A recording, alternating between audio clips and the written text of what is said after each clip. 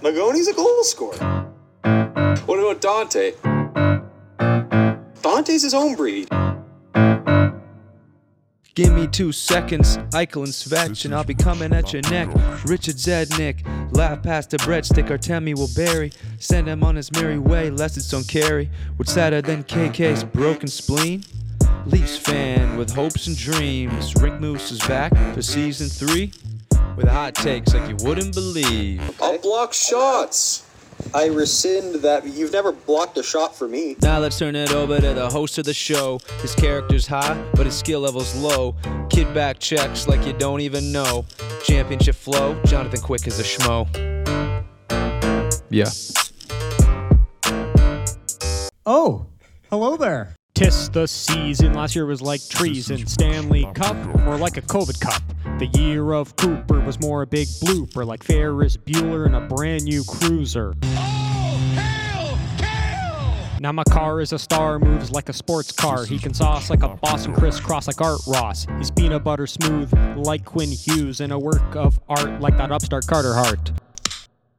That's good kokanee right there. So in comes Keith. Will the boys be Leaf? Can Jumbo Joe and Nonsense Mo avoid another repeat? It's time to start the show, so turn up the stereo. Put your feet up, relax, enjoy a Bud Light Jack.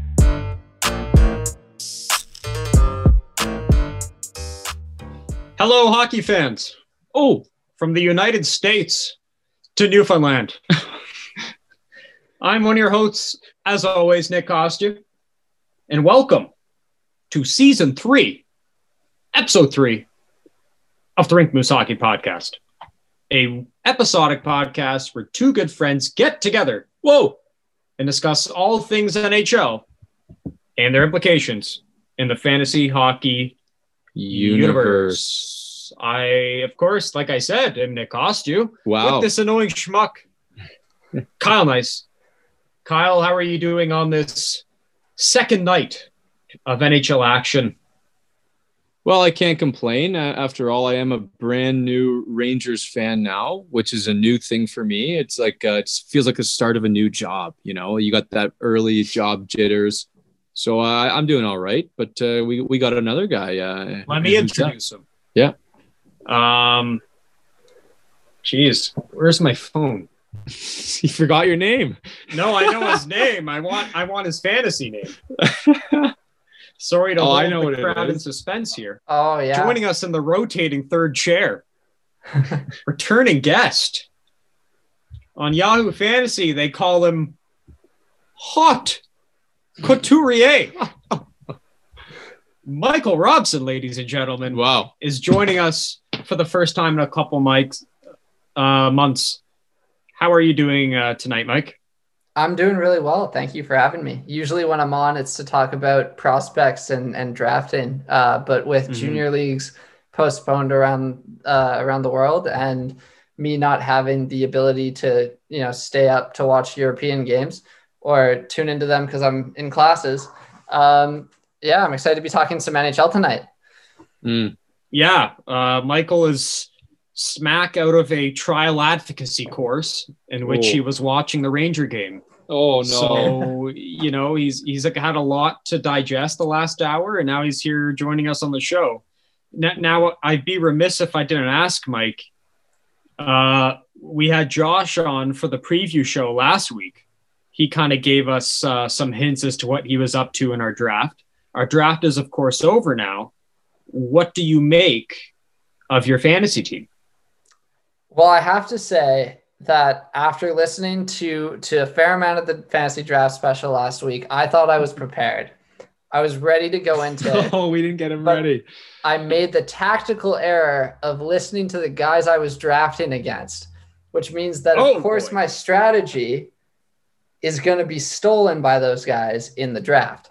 Right. So I get into draft night, and we're in a league with 4 goalie categories. So shutouts, GAA, save percentage, and wins. So goalies are important.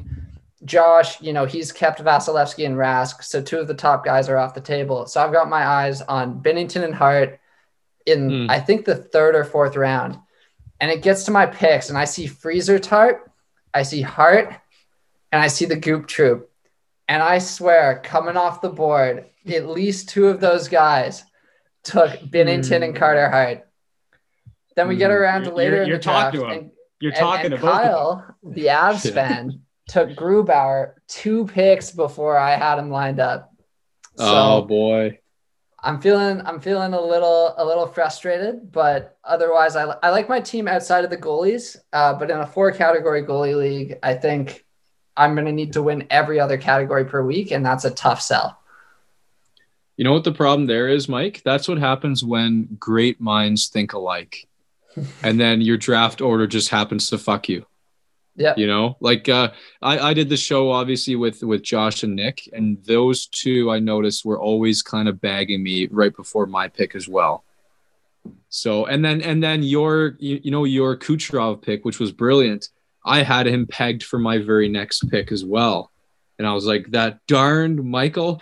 So again, great minds think alike, and that's what happens. Like mock drafts will never do it for you. Mock drafts will never simulate like 9 hockey minds, like proper hockey minds in a draft. It's not the same. And let me call you out, Mike. Of everybody in our league, you fucked me the most on draft night. Ooh. I wanted Mitch Marner. You took him right before I was going to take him. I wanted Mark Stone. You took Mark Stone. I wanted Morgan Riley. You took Morgan Riley. You had my number. Jamie Benn. I wanted him too. So your team, in my mind, is the one I'm most, like I'm salivating the most over. Like you I like my team. I like it. It's a great team. In a league with 4 goalie categories, carrying Carey Price, Elvis Merzlikins, and John Gibson is not necessarily a recipe for success. Right. And you made that trade with Josh to move down in round 1. So was Marner always your guy? Like, did you always have a mindset Marner is going to drop to the end of the first? Well, so I looked at the way that our first round was structured, because this is my first time doing a keeper league. And I honestly, I'm shocked that Joe kept Austin Matthews because he had first pick. So I would have thought he would have not protected Austin because he would be guaranteed to pick him right off the bat. That's brilliant. I never thought of that. Like, that's a mistake.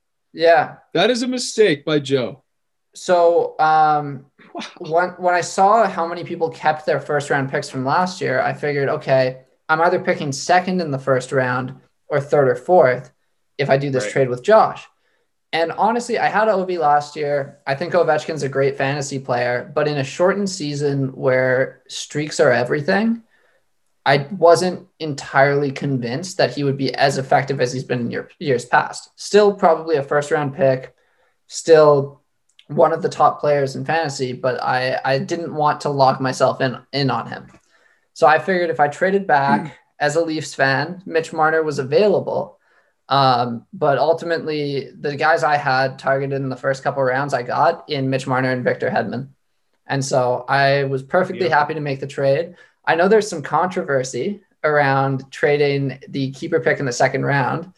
But once we got past that and sort of changed up the trade a little bit, I was perfectly happy to trade back a couple spots. Fair enough. Kyle, you have anything to say about the draft? Any final thoughts before we move on to the topic of the show? Well, I just think that a common sentiment is there's a lot of parity this year amongst teams. And I think this is going to be our tightest race yet. Wow. In our draft, in our fantasy history, or mine in particular. So like, I don't know where this is going. I really don't. I can't picture any sort of faller or the guy who's going to be clearly last. Like Joe stepped up his game this year. Hopefully he's active this year, you know. But you know what you mentioned, that's a great strategy there. He shouldn't have kept Matthews. He could have had a whole different elite player and Very Matthews. astute point. Yeah, that went right over my head. So I next time I talk to Joe, I'm going to tell him exactly that. You blew it, my friend. You blew it. Yeah, go on. Oh, just like I think Matthews is a top 5 fantasy player this year. Like he didn't score in the opener, but I think he goes on to have a great year. But Sure. there's no risk to exposing your first round pick when you pick first overall. Exactly. Yep. And yeah, speaking of parity, to Kyle's point, another point is it's only a 13-week season. So every week counts, just like every game counts in this short 56-game season. Yeah. You can't muck up. You can't get swept 10-0. No, that could happens. spell You're done. disaster. Yeah. So, yeah, it's going to be interesting. And we will provide periodic updates to the Rink Moose fans who are always curious over the fate of Kyle's fantasy teams. Oh, they love it. The soap opera that it is. They Seemingly love it. every year it's a soap opera. Yeah. But Well, moving on. I find Today- sorry, just last yeah. point. I find with fantasy, no matter how much you love your team to start, there's always one guy who takes your ire as the year goes on. You know, and there's somebody who usually performs like decently well, but not as well as you expected. But that's always the fun ones I find. Sure. Mm-hmm. And you're so trigger happy to make moves early. Like I see Kane with a bad game, like game 1, and now I'm like, oh my God, who can I package him for? You know, it's like we all have to settle down and like really settle into what our teams are going to be, because like we're not going to know for like a couple weeks what we have in front of us. So it's all just pretty messed up given the timelines, but we'll see what happens. Well, speaking of seeing what happens, let's make our predictions for this upcoming season. We have to do it as annually Kyle and I do. We usually do a season preview. We predict each division one by one. Little bit of a different format this time. No star players, no storyline, no breaking it down as methodically as that. We got a lot of teams to break down. We got 3 different opinions to give on each team. So we're kind of going to shotgun these. You know, we can have healthy debate, but Wow. we're going to have to make quick work of these, I think. Yeah, no, I agree. So without further ado, I think we got to start with the North Division. Oh, you want to start hot. I think so. Okay. I think this will probably Let's get hot. lead to the most, controversy. Yeah. And I think we owe it to this division. And sorry, I misspoke. It's the Scotia NHL North Division. I got to get right on these brand names. You certainly That's why I was taking so much time before the show. Oh my God. Because I had to get all these brand names. So Scotia NHL North Division, Toronto Maple Leafs, Montreal Canadiens, Calgary Flames, Vancouver Canucks, Winnipeg Jets, Edmonton Oilers, Ottawa Senators. Would you slow the hell down here? Okay. Go again. Slower. Okay, everyone knows what teams are in this division. It's the Canadian teams, I know, but right? yeah. Okay. So, rank number 7, as we always do. Bottom to top. I thought you were ranking them just now. That's why I said slow down. Okay, good. Good. I was like, what the fuck is Come this? I on. don't even know what you're Come talking on. about. One by one. Yes, We like exactly. to dramatic fashion. Thank you. So, given he is the guest, I will open the floor to Michael Whoa. Robson. Whoa. All right. Responsibility huge. This is Number a 7, huge Mike. honor. Who you got? Well, this might surprise people, but number 7, I have the Winnipeg Jets. No. I think Hellebuck is a great goaltender, but in the past he's been propped up by fantastic defenses. And although I have a lot of faith in Paul Maurice, I just think that this is the year where depth, and especially defensive depth, can play a huge role. And I think they're still recovering from losing Bufflin, Trouba, and Myers a couple years ago. So I have them, one injury away from blowing up. And I hope they prove me wrong, but I have Winnipeg 7th. Should I go? Go ahead. Number 7, I'll go boring. I'll say Ottawa Senators. Much improved. Going to be a really great, fun team to watch. Stutzel is going to be great to watch. Everyone's going to be talking about Brady Tkachuk versus Matthew Tkachuk. It seems like it's just an inevitable storyline. And then, you know what? We've got Shabbat. We've got interesting Matt Murray. What happens there? I think he'll be in for a bit of a shock with that defense. But they'll be better. They'll be competitive, but they're 7th for me. Number 7 for me. Ottawa Senators. A first power play with Josh Norris, Drake Batherson, and Evgeny Dadonov is not going to finish above 7th. It's not good enough. I like the New Jerseys. I like Tim Stutzel. I think he's going to be great playing with what looks like an older line with Derek Stepan as his center. But all in all, I mean, I look at the defense. Until their new prospect comes up, his name eludes me right now. Oh, Brandstrom. No. Oh, the American. Sanderson. Until Sanderson's there, until, the one you just mentioned is up there, I just don't see a Christian Lalande and Josh Brown, Mike Riley, Nikita Zaitsev, bottom 4 carrying the load. It's too weak. They're just happy to be there. Mm-hmm. They're going to fight hard every game, and that's it. So Ottawa number 7. Right. So, I think the natural pick next for me at number 6 is Ottawa. And for all the reasons you guys mentioned, I think that they're playing with house money and they go out there and they surprise teams on some nights. I agree. They don't have the depth to be successful this year beyond surprising. But I think a second line of Tim Stutzel, Stepan, and Dadonov will be an exciting one to watch. And I think they're going to play fast, physical hockey and end up finishing above the Winnipeg Jets. Number 6 for me might come to a bit of a surprise, but I have the Calgary Flames. Yeah. This one, to be honest, I just don't like the Flames. There's something about that core that doesn't scream, a passionate, strong core. And I just think they're going to have, in a division where there's a lot of pure skill around them, I think they're going to get into some scoring trouble. And I just think this is a year where the Johnny Gaudreaus, the Sean Monahans of the world have a breakdown. And then we're going to see some big changes in Calgary.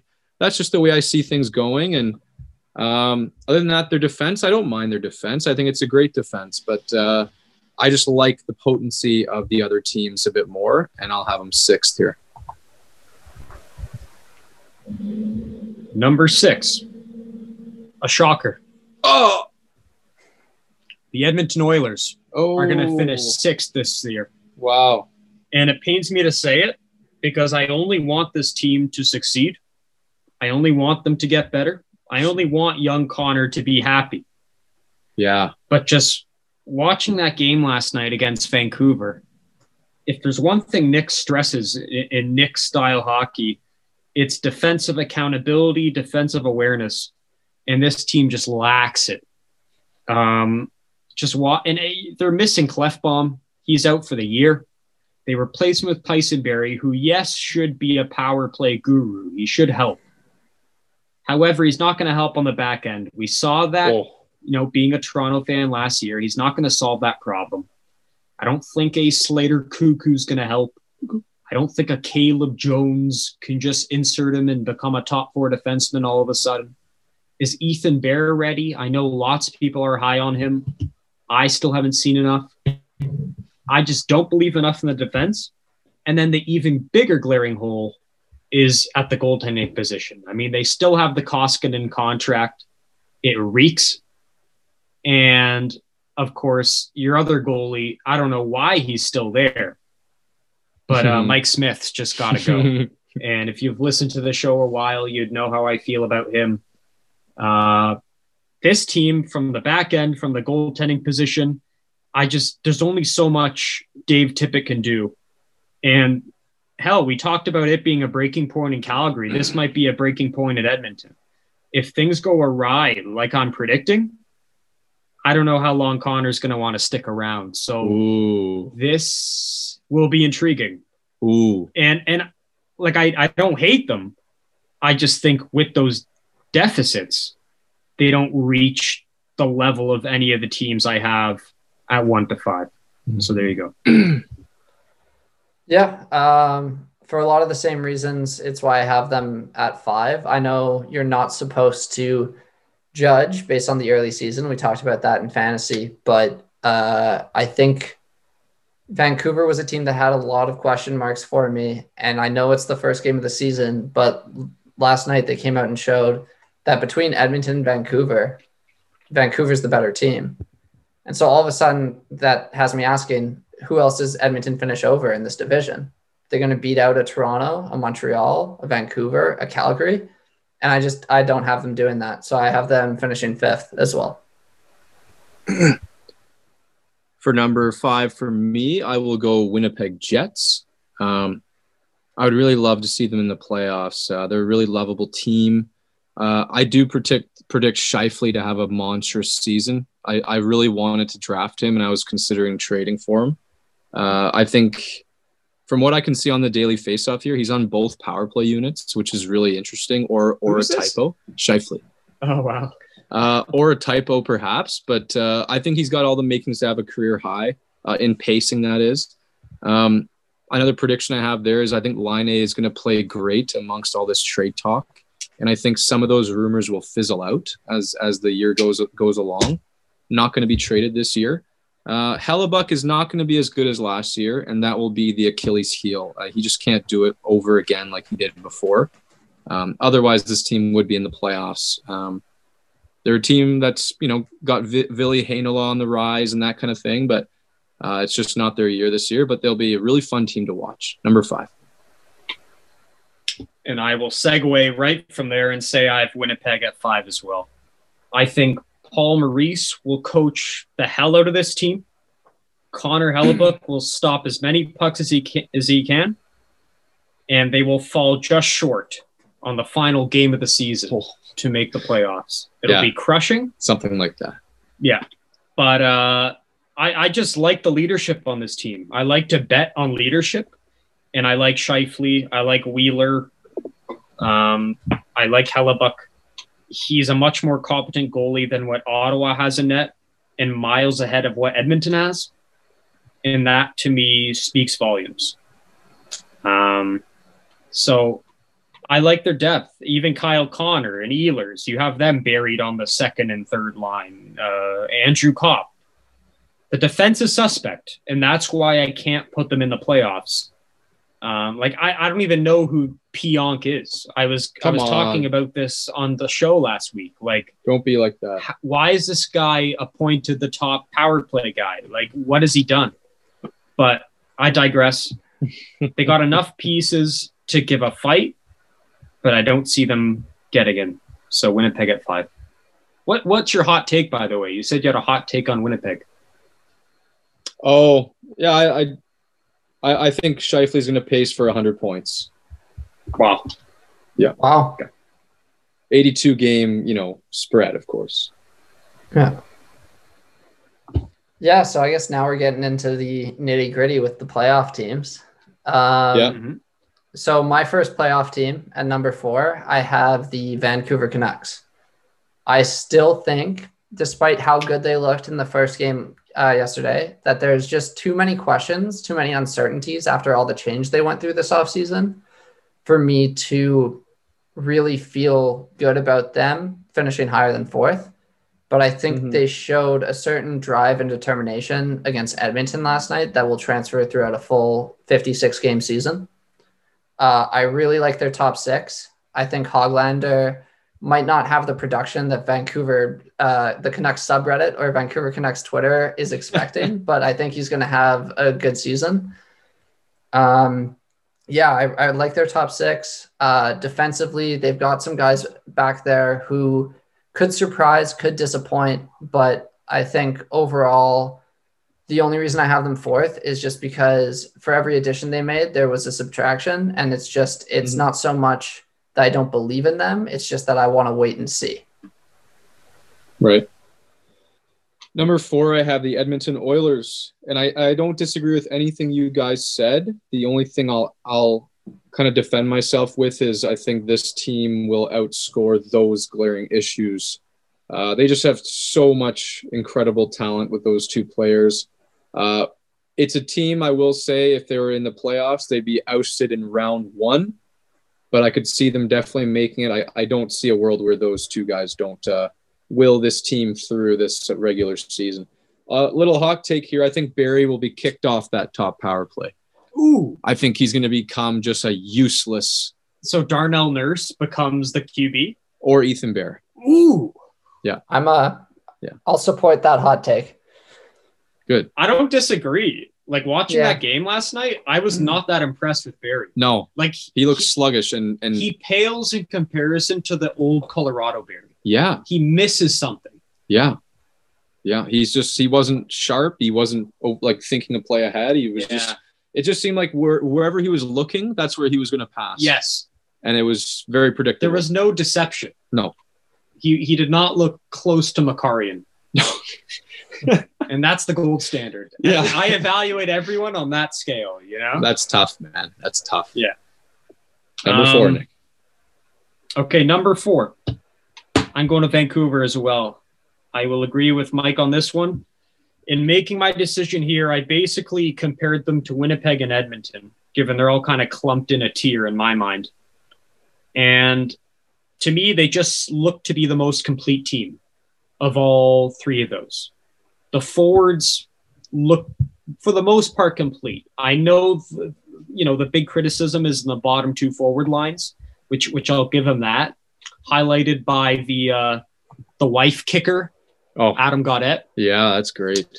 But just moving on, I just don't see I just don't see a lot of talent there on the bottom 6. Maybe a guy, Virtanen will go down there when Miller comes back, and who knows if Hoglander sticks in the top 6. Maybe he adds some depth to the bottom 6. Thank God they don't have Louis Eriksson anymore. That'll be nice. He's down to Utica in the AHL. So, I don't know. The forwards give me enough faith. The defense, of course, gives me enough faith. I love the Hamnick signing. I know he's an old school defenseman, but for me, he check marks that box as a 5-6D. Quinn Hughes, of course, will continue being the power play quarterback he is, one of the best in the league. Nate Schmidt is not a bad defenseman. As a guy who watched a lot of Vegas games last year, he's by no means a bad guy. Vegas is sorry to miss him. And of course, Edler will carry a lot of minutes there. And the goalies are fine. I mean, Thatcher Demko showed in the playoffs that he can shoulder a load. And Braden Holtby will be your average, just above average goalie. So that they're good enough, that tandem, to be better than Edmonton's and probably a better tandem than Winnipeg's. I don't really know who Winnipeg's backup is. And in a 56-game season, well, you got to trust both your goalies in a 56-game season. And I could put my faith in both these guys on any given night. So just out of sheer completeness, Vancouver gets my 4. Yeah. And so, moving on to the third spot, for a lot of the reasons I listed for Vancouver with the additions that are sort of accompanied by subtractions, I think that's why I have Calgary at 3rd. But I just think the additions are players who I think have been underrated in the past and who add something to the team that allows the star players to go out there and play their best game. Jacob Markstrom is going to be a fantastic goalie for them. It's been mentioned all over the hockey universe that he's the first number 1 goalie they've had since Mika Kiprasov. And so Jacob Markstrom, I'm high on him. I think Chris Tanev gives them a little bit more security on the back end. You've got Giordano, Hanifin. They waived Shillington, which is surprising. I thought that he would have been a young guy to take a step forward this year. But I still think that they've got a decent enough defensive core. I know, Kyle, you're not big on their forwards, but I think with a guy like Markstrom in net, those forwards will be allowed to do exactly what they're good at, which is just go out there and focus on the offensive side of the puck. So that's why I've got Calgary at number 3. Yeah, and you guys both touched on Vancouver. I got Vancouver at 3. Just think they're a very lovable top 6. I really like that top 6. And I think they could probably in this division have the potential to have the best power play numbers. 2 good units. I think Demko and Holtby will split starts evenly. I don't love Holtby there, but I think Demko could emerge as that 1A guy come playoff time. But overall, like you said, just a lot of balance, a lot of good things to like. I don't love how protected their goalies were last year. That's one of the stats that jumped out at me is Markstrom in Vancouver was pretty well shelled with what they had. Hopefully a Schmidt cleans that up, but I like him good enough to have him number 3. Number 3. Again, got to segue off Michael here. Oh, Calgary Flames. Arguably the best offseason of any team.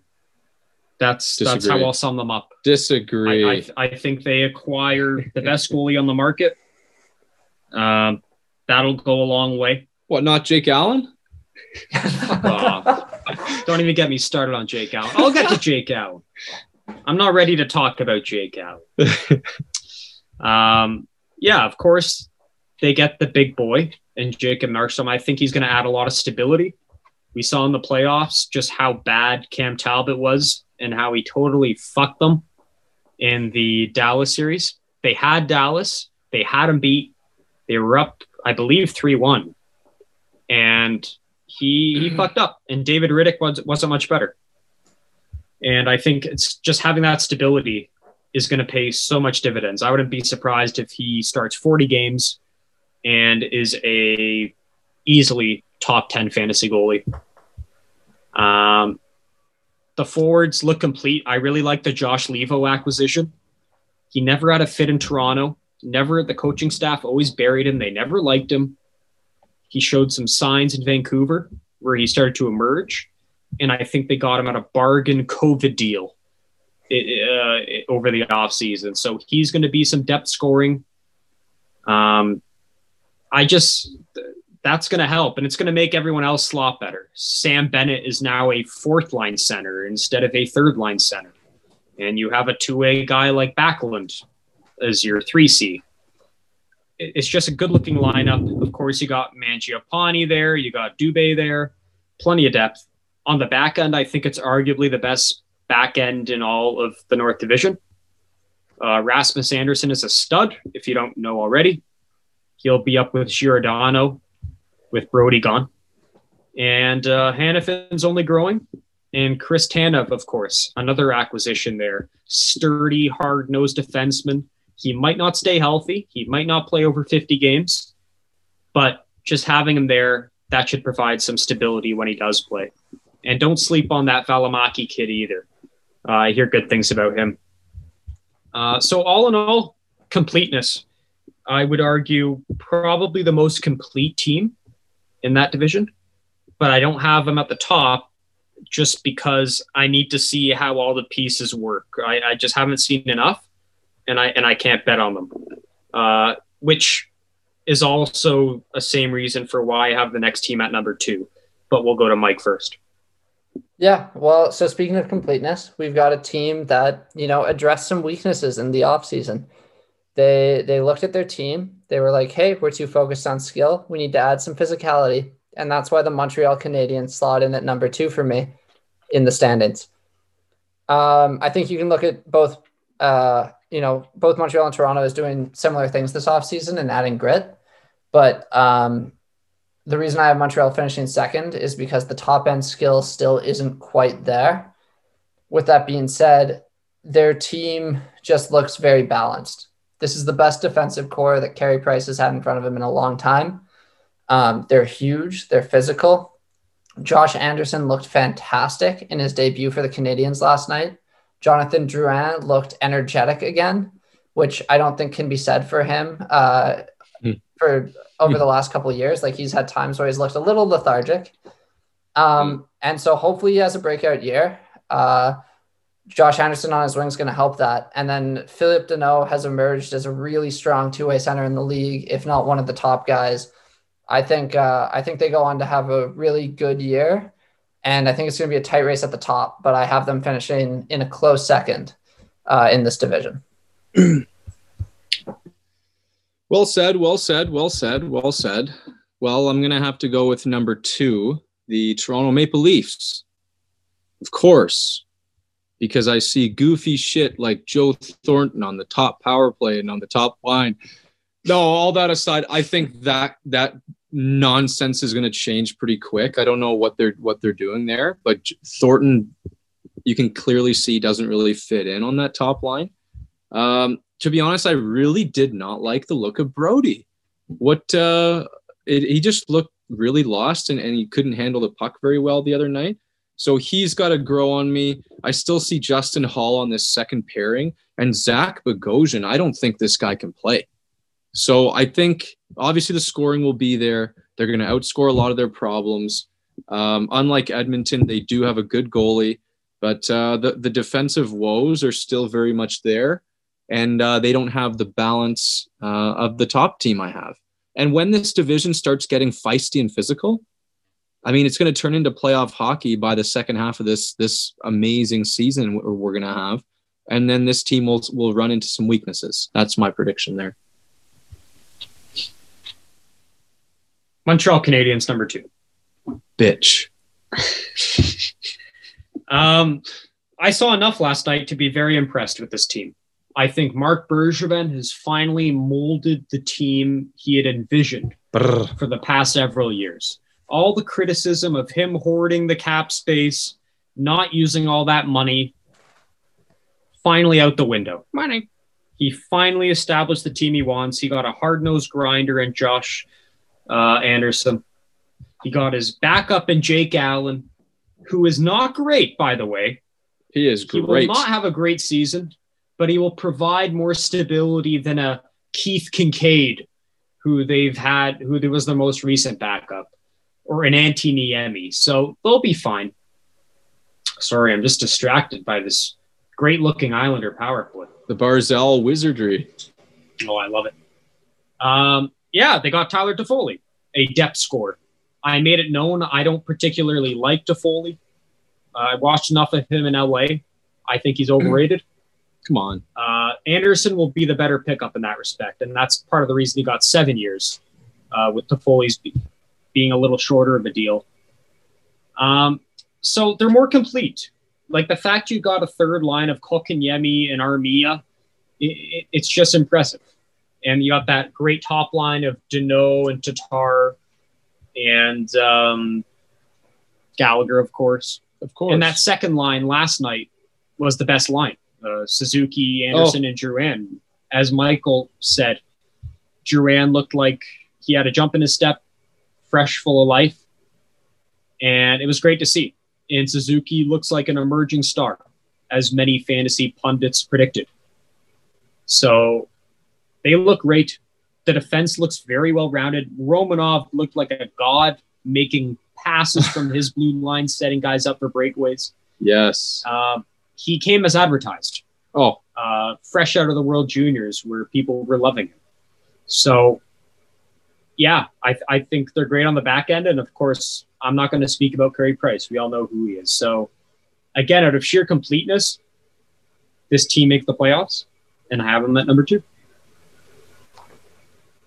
So at this point, it's clear that I have the Leafs at number 1, and I could use this time as a Leafs fan to talk about, all that we have that everybody already knows about. Our star forwards, Freddie Anderson as a solid starter in net, Morgan Riley on the back end, just the dynamic players. But instead, I'm going to address the slander that Kyle put on my team earlier, talking about TJ Brody, Zach Bogosian, Joe Thornton on the top line.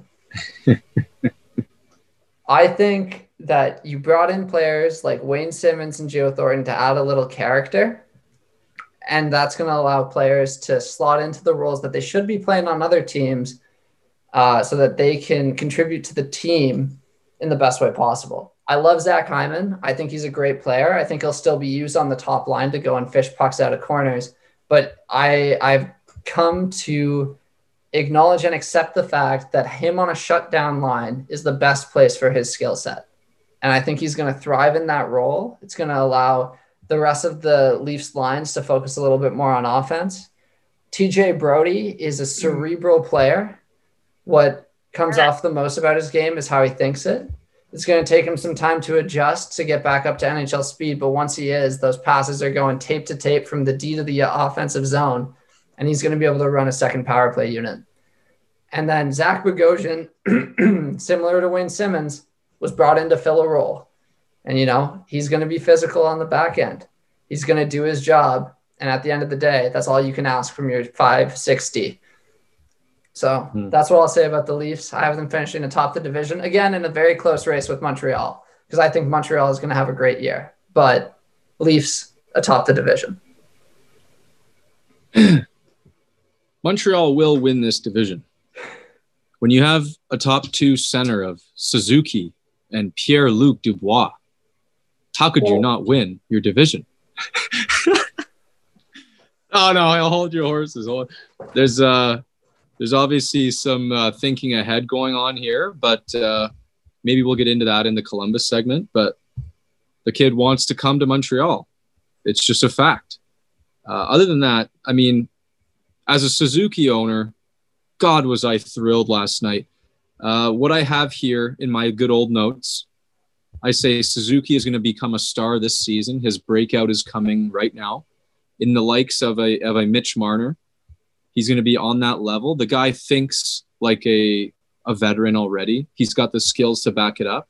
And that line, like, if you've got an ultimate shutdown line of the Danault line, which is great, and then this Suzuki line, which has a little mix of everything, the two-way cerebral center, the guy like Josh Anderson could be the most impressive power forward I can see in the game today.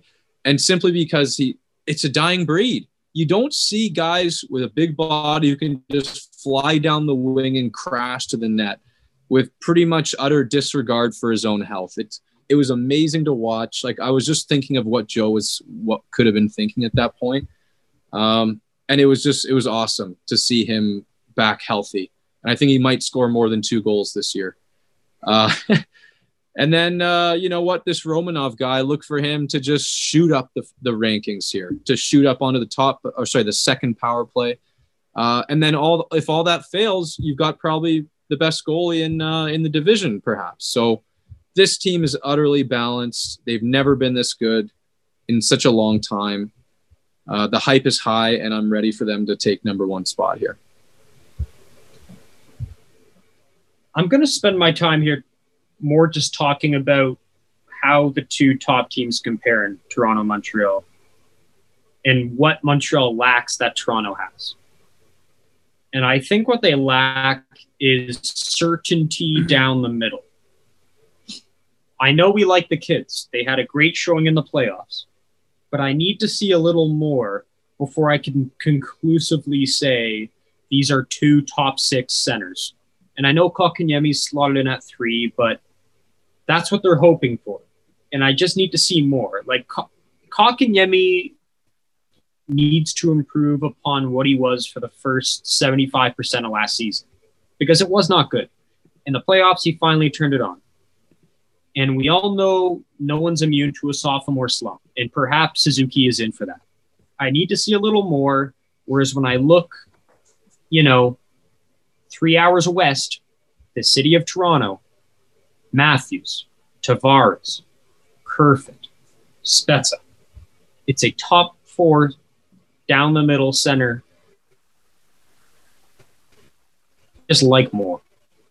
And when you can insulate third line with guys like Hyman and move him, Nick Robertson, depth, just fighting for a role on the team, it creates this internal competition that I think is going to make that fourth line very strong.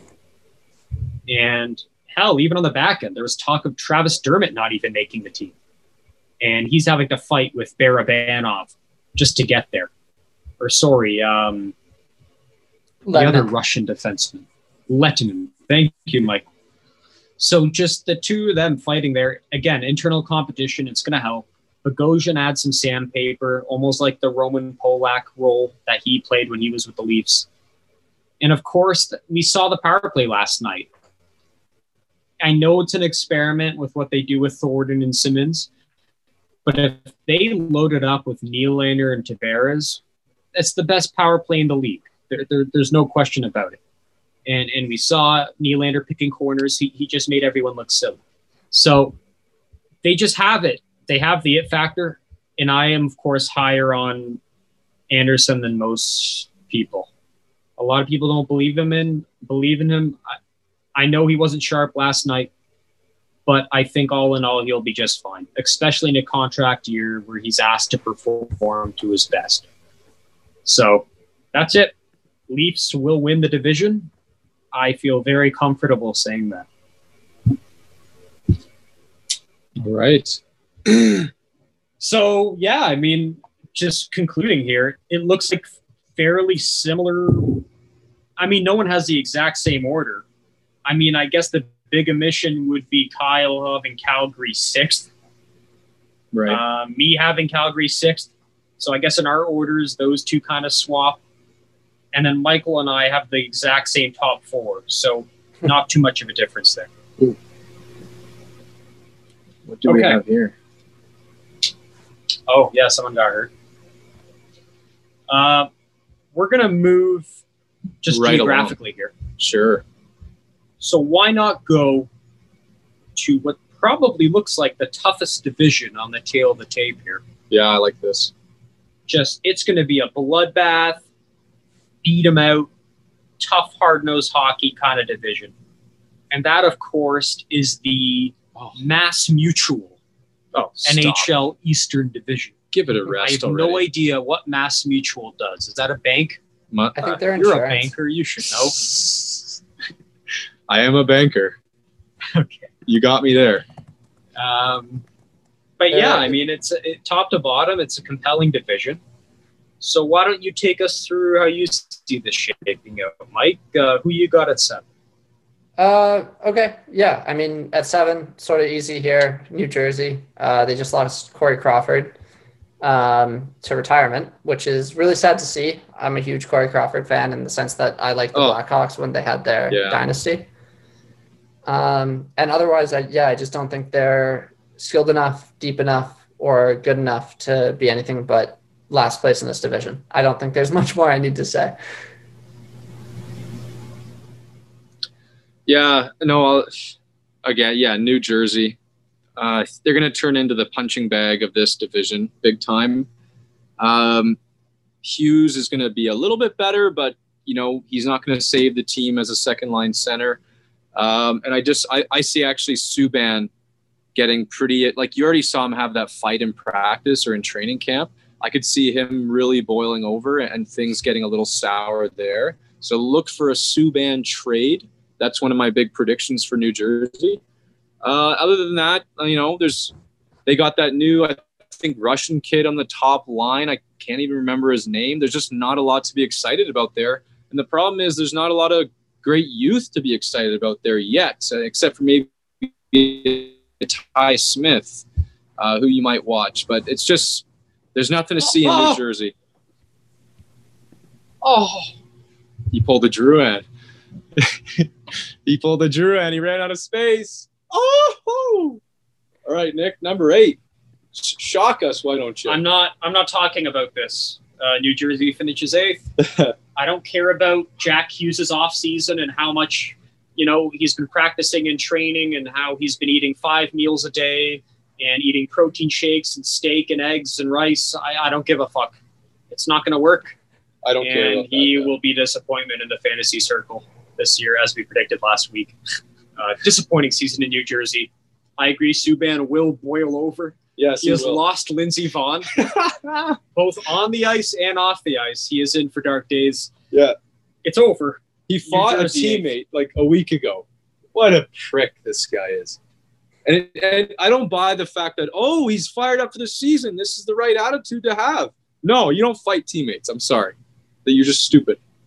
Especially a usual fun-loving guy like him, Well, have maybe that there's reaction. maybe there's a side of him we don't know, Nick. Oh! Shut up. Okay, go to 7. Yeah, change the subject, Mike. All right, number 7, the team that we're watching get shut out here. The New York Rangers. No. I love their forward group. I love it. I think they're one of the terrible deepest team. forward teams in the league. But defensively and in goal, Yeah. there's just too many question marks. Jacob Trouba's getting overpaid at $8 million a year. Like they've got some players back there. Oh my but when Anthony D'Angelo gets arrested for his role at the Capitol riots later on this week, and they lose him in the Yes. top 6, I don't know. I just think defensively and in net, there's too many question marks, and that's why I have them 7th.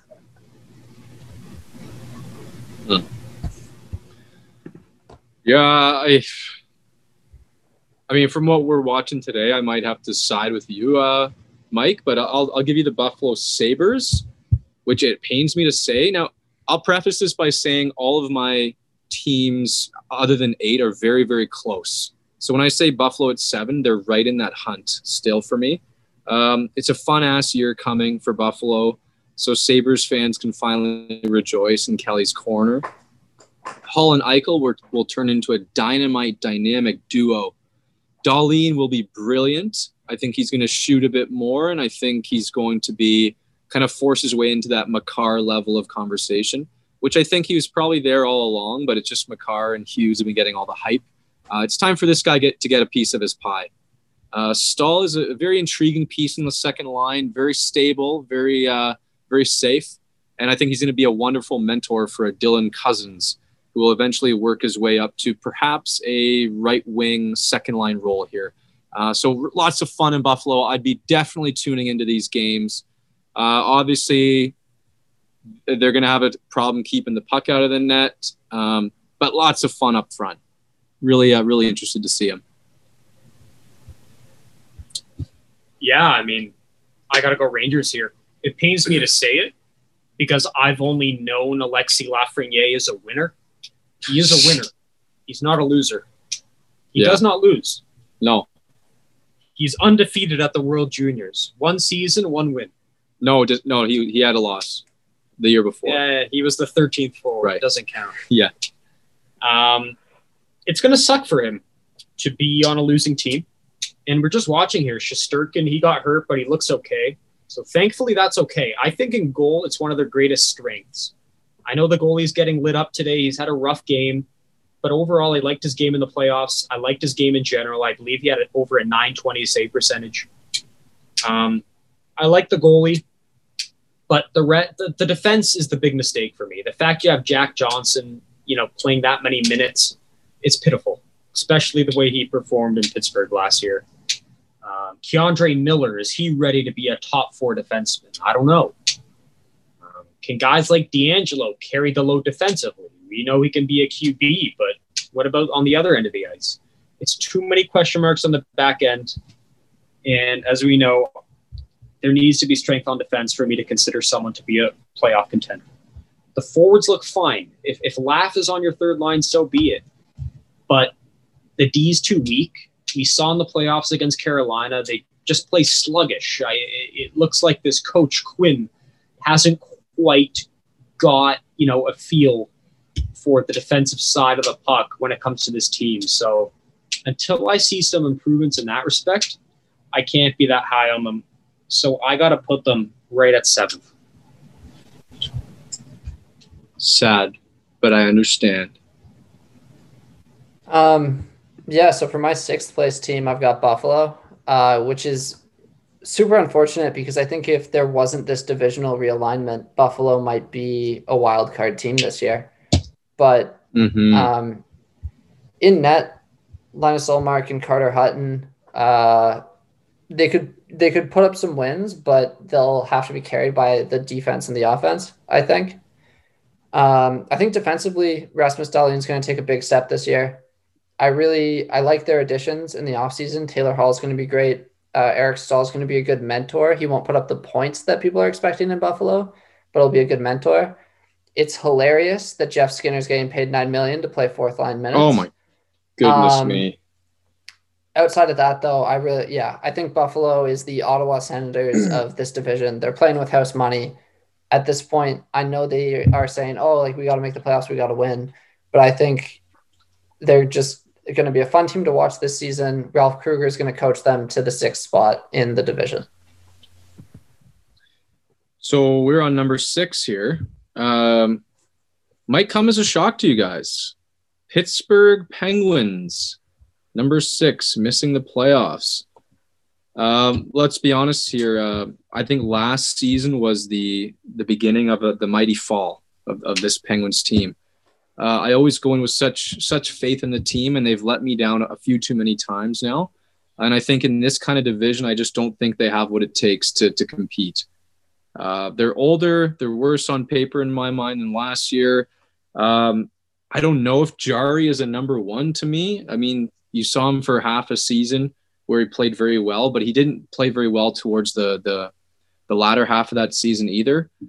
Jim Rutherford, I think, has lost his clock. I think he's living on just, I don't know, like food stamps or something. I don't know what this guy's doing, but he is crazy. He doesn't win a trade to save his life. And then I think when Pittsburgh does get into trouble, they're going to make a big trade. And I think it'll be too late. So, I mean, yeah, Crosby, Malkin will still put up the points, but Malkin gets injured and we have a whole different story on our hands. I don't love the defense. I haven't loved them for a while. You have Cody Ceci back there. Like, what is going on here? And the bottom 6 hasn't looked this shaky to me in a while. Jankowski as your 3rd, and then Bluger and these guys. In a regular year, yes, they'd compete for a wild card, but this team I don't think can stack up against the top dogs in this division. Wow. That's quite the take from a loyal Pitt fan. Yeah. I'll go with Mike here. I'm going Buffalo at number 6. Again, it's a pain they're in this division. If they were somehow playing with the Canadian teams, maybe I'd give them more of a fighting chance. But the reality is the teams ahead of them are too good, despite the growth. I really like the Stahl addition. It's a veteran centerman. You know, that way a Casey Middlestat doesn't need to do too much. You don't have to rush him in too soon. That will help. Of course, Taylor Hall, Jack Eichel finally has a guy he can count on at even strength. It's only going to make the power play better, which historically the last few seasons has been a strength in Buffalo. And, I mean, their back end is fine. I mean, Rasmus Dahlin is still emerging as a star. And, you know, there's enough depth there to be okay. But, I mean, goaltending is poor. The back end is average, I'd say. So if the goaltending's a poor tandem, I still don't know who Carter Hutton or Linus Ullmark is. If the defense is suspect as well, I just can't give them too much of a nod. It's going to be a fun season. Lots of goals scored, electric hockey. They're going to be a great NHL live team to watch. And fantasy-wise, you're going to be happy to own some Sabres. Yay. But, you know, long-term success, 56-game season, I don't think the team result will be that high. Buffalo will be 6th. I'm coming for you. Mm-hmm. Yeah, Kyle said it best about the Penguins this year, and it's really tough because I want to put them in the playoffs. You guys talked last podcast about fantasy picks being part gut and part analytics, and how sometimes you got to trust your gut. And the only reason I want to put Pittsburgh in the playoff spots in this division is it's a gut feeling, because it's hard to imagine Sidney Crosby and Malkin missing the playoffs.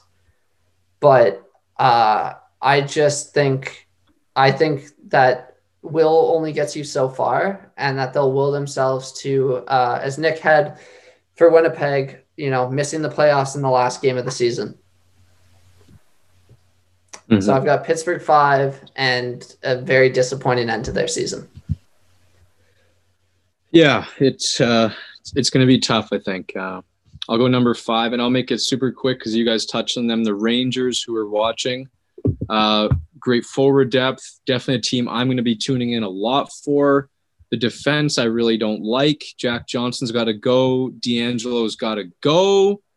And then these goalies, I like the goalies. You know, I like the goalies. I think they're going to be good enough to get them to that 5 spot. But the inexperience of this team, I think they're the youngest team in the NHL, is going to be the deciding factor in not making that plunge into 4th place. Number 5, Nick. Number 5, Pittsburgh Penguins. Again, same with Mike. It's a shame to put them here, but I think the time has come. I don't think Rutherford did enough over the offseason, over a disappointing playoff campaign, to push them into the postseason. I don't think Kapanen is going to move the needle. I don't think getting rid of Justin Schultz is going to move the needle. Hell, even like an Oli Mata, who was a mainstay there, he's now in LA.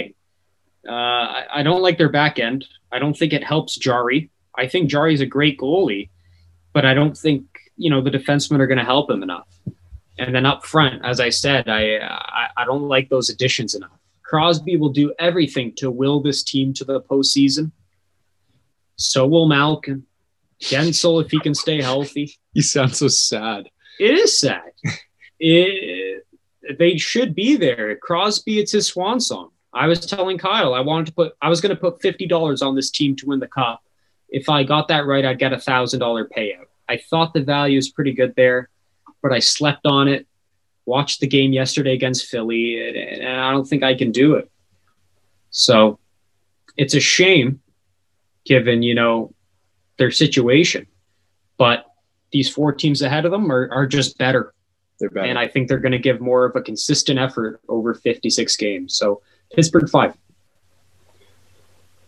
Yep. All right. Number 4. I've got the Islanders. I think they're the best coached team in this division, I'd be willing to say. Matthew Barzal is dynamic, electric, must-watch hockey, and they play a full team game that is fast-paced, physical, and forces teams to play on their heels. But I think as far as top-end skill goes, I like the other teams in this division more. So for the Islanders, I'm putting them number 4. I got the Islanders at 4 as well for many of the same reasons. I really love that center depth, Barzal, Nelson, Pajot. Outside of Barzal, no one player on this team is going to wow you or knock your socks off. But case in point today that we're seeing is they're ready to play. They're really well coached. The Rangers are obviously all over the place. And this team just looks like they're dialed right in. They did lose Devon Taves. Fear not. We've got Noah Dobson coming in, and he looks like he's ready for big-time hockey. Perhaps not, 20 minutes or anything like that, but he'll come in and fill that hole. And then just, their goalies are always good. Doesn't matter who's back there. So Islanders at 4. Washington Capitals, number 4. Never been the biggest Washington fan. Never really loved them. But they're a playoff team. And that's really all there is to it. I mean, they have enough star power. Ovechkin's still kicking it. He's going to be just fine. Riding shotgun with Backstrom, of course. And there's just enough depth. I mean, like a Tom Wilson still scoring and hitting. And Lars Eller is your 3C. It's a very boring team. Boring, but effective. And the back end, it's solid. I mean, they have Chara now. It's only going to help them. He's not going to play a top 4 role like in Boston. He's more of a 5-6. I think that's a much better fit for him at this stage in his career. And, of course, the big boys. I mean, John Carlson is still there. Brendan Dillon, who I love from San Jose, he's now a mainstay there. They got Justin Schultz from Pittsburgh. It's a little more complete on the back end, which is a good look. And, of course, the power play should be a top 10 unit. No hesitation in saying that. The big question mark is Ilya Samsonov. Is he ready to be a starter? Can he play 40 games? That's the big one. And that's the one I'll be keeping my eye on. But all in all things considered, I think they'll be a playoff team. Yeah, so number 3 is a tough one for me because for all the reasons that you just listed off, Nick, like Washington looks to be a good team, a deep team with a bit of a question mark in goal. I mean, Holtby was regressing, but to move on to Ilya Samsonov, we'll see how he plays. So that's why I have them at 3 because although Boston has lost a little bit on the back end, I still think that they're such a solid team with such a great program in place that they're going to be able to slot people in to replace Torrey Krug, who they lost. And well, not like Torrey Krug. I can't remember who they brought in this offseason to replace him. They signed somebody. Oh, Boston? Yeah. Did they not? They replaced. I don't think they replaced him, Michael. That's one of the notes I have is the fact that they really haven't done much to improve on that back end with the departures of Chara and Krug. Okay. Yeah. Well, even then, I think Washington slots in 3rd. Just, I like the goaltending tandem in Boston. I'm giving away a little bit of what I'm thinking moving forward, but I have Washington 3rd here. Number 3, I'll do Boston. I don't like losing Krug and Chara. I think you're losing a lot of character in that room as well as your top power play defenseman. And I think that does bite them a little bit, but they're not going to fall too much. I think them and Washington are very much interchangeable. And you still got Bergeron. He is getting a little bit older. Marchand's getting a little bit older, but they're a good, solid team. They're not going to surprise you in any way. They're just going to be very solid. They're just going to quietly put up a good season, safe at number 3. Number 3, this dominating performance we're seeing now, the New York Islanders. Fans of the show should know how high I am on this team. I picked them to go pretty far in the playoffs last year, bet on them to win the cup, came very close for that paying off. I was just so impressed with the way they fought off Tampa, even in the game 6, going to a double overtime and just narrowly losing that game. I really maintain they could have won that series. They came very close. And they're just methodical. They take a business-like approach to every game. Everyone plays hard. They don't put their foot off the pedal. They are accountable defensively. They're hard on the forecheck. They're aggressive. They are probably the heaviest team in this division, and that gives me a lot of respect for them. I just think they're very complete. Kyle mentioned Dobson, how that will help the departure of Pelech. There he is on the top power play. Yeah, I mean, it's a great look for him, and I only wish him the best. And they're just solid, even with the departure of Greiss. From what I hear about this Sorokin from Russia, he should be just fine as a backup. We don't know what the workload will be given he's a rookie, so that's in question. But I think they'll be fine. The way they play will do enough to insulate whoever's in net. And these forwards, led by the great professor of saucer passes, Matt Barzal, will keep them in good hands. So this one was easy for me. And I've been so impressed with this game. Call me, reacting too quick or, recency bias, but I've already picked up Varlamov. That's breaking news. I have picked up Varlamov. Nice. And I'm running 4 goalies. That's sad. Yes. When are you going to drop Laugh if you're going to react this quickly? We'll see. All right. So there you have it. I mean, okay. Yeah. Well, what I can tell you is my trade is now off the table, by the way, officially. What was the trade? Go on there, Mike. Oh no, what was the trade? Like laugh for who? Oh, I was gonna I offered Nick. So laugh for Suzuki and Kopitar. Wow. All right. No, the trade was the trade was Nick Suzuki and Brady Tkachuk for Kyle Connor and Lafreniere. I maintain that if this were a 1-year deal, like if this were plainly a 1-year league, I would take that deal. I would. Yeah. But I'm relying on the keeper value here. That's why I drafted him 6th round. And I'm sticking with it. So I rejected his trade immediately. You're a meanie. Well, after they got Anyways, shut out. Number it's 2, looking we good. got to keep the pace here. Yeah. Sorry about that. Yeah. Okay. Boston Bruins. That's where I have it. Number 2. Raskin Halak in goal. That's where it starts. The second point is Bergeron, Pasternak, Marchand. The third point is Charlie McAvoy. And those are my top 3 points. After that, I think Bruce Cassidy's done just a fantastic job with this team. They're well coached. They play a great style of hockey. I hate it as a Leafs fan, but I respect it, and I've got them finishing second in the division. Nice. And obviously my second is Washington. Old guard still present and can be effective. Show up and perform as usual.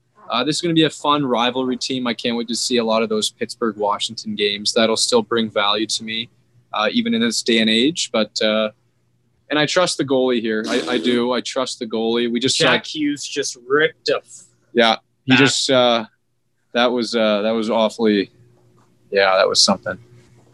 But Washington at number 2. For me, Boston Bruins number 2. They won the President's Trophy last year. I know. Wow. This guy just knows how to play the game. Shut up, you fucking shit. No, I mean, they're pros. The team, they're made of pros. They won the President's Trophy last year. Some people have them outside of the playoffs, which is just ridiculous. You know, I know you lost Chara, and Krug, but big deal. Like, to lose that much faith in them, I think, is a little dramatic. They still have the amazing top line. When Pasternak comes back, they'll be great.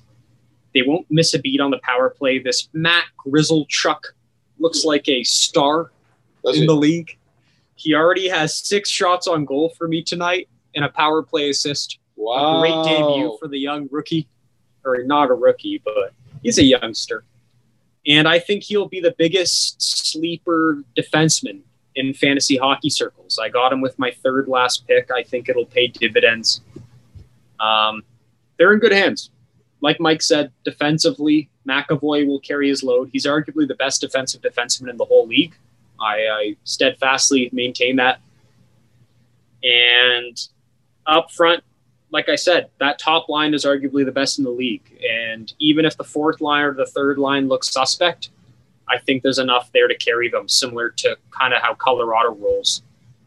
And in goal, it's a fantastic tandem. You know, Tuukka Rask is no longer leaving abruptly. He's going to be with the team. And I think the Rask-Halak duo there does a great job. So they'll be just fine. Boston 2.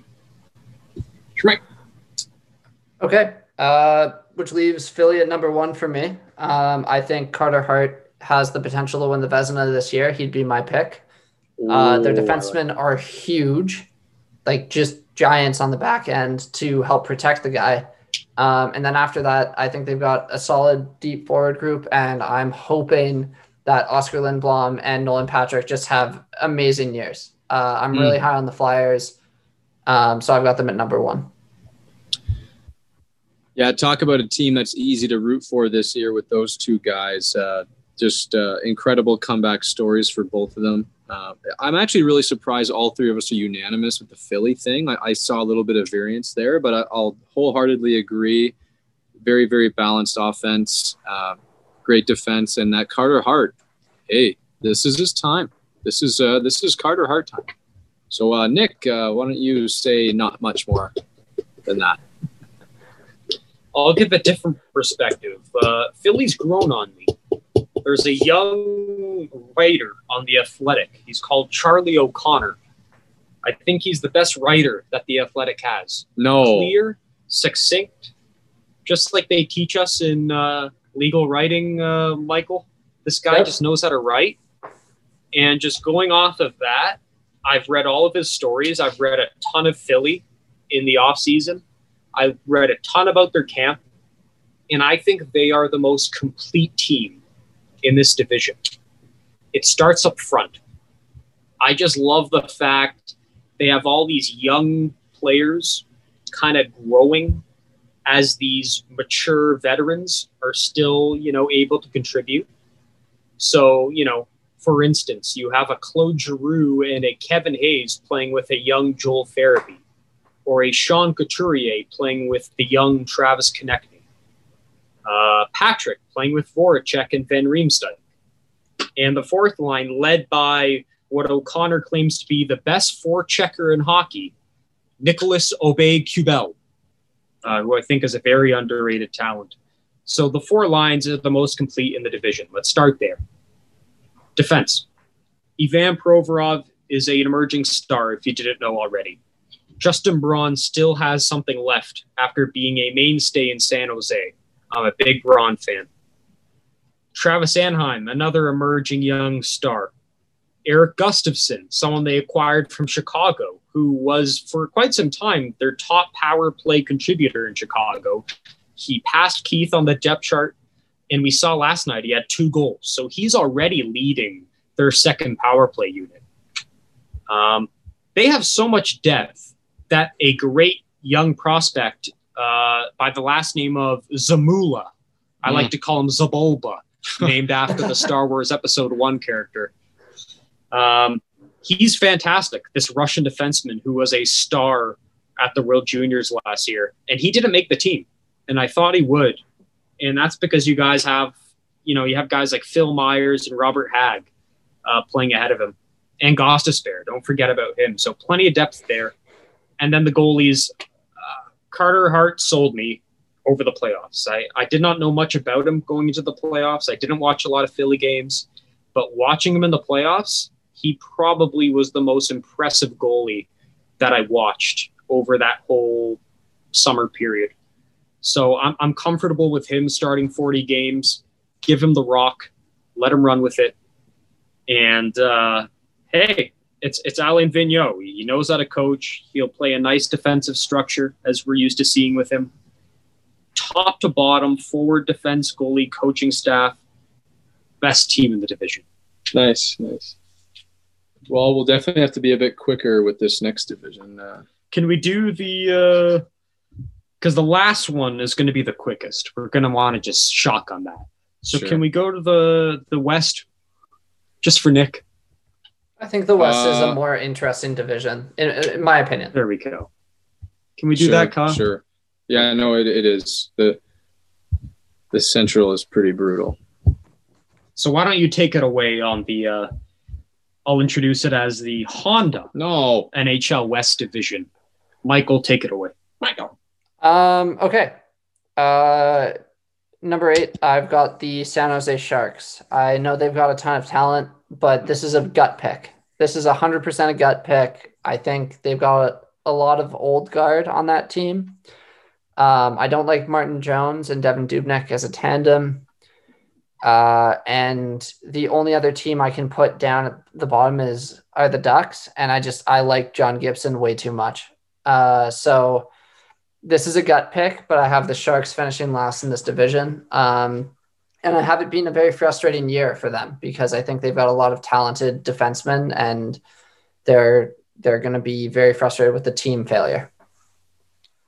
No, I'll have to agree with you, Mike. I have San Jose here. Obviously, it was between them and LA, but you know what? The guys that they really lean on, I think, are really just becoming very decrepit now. The Burns of the world, the Carlsons especially.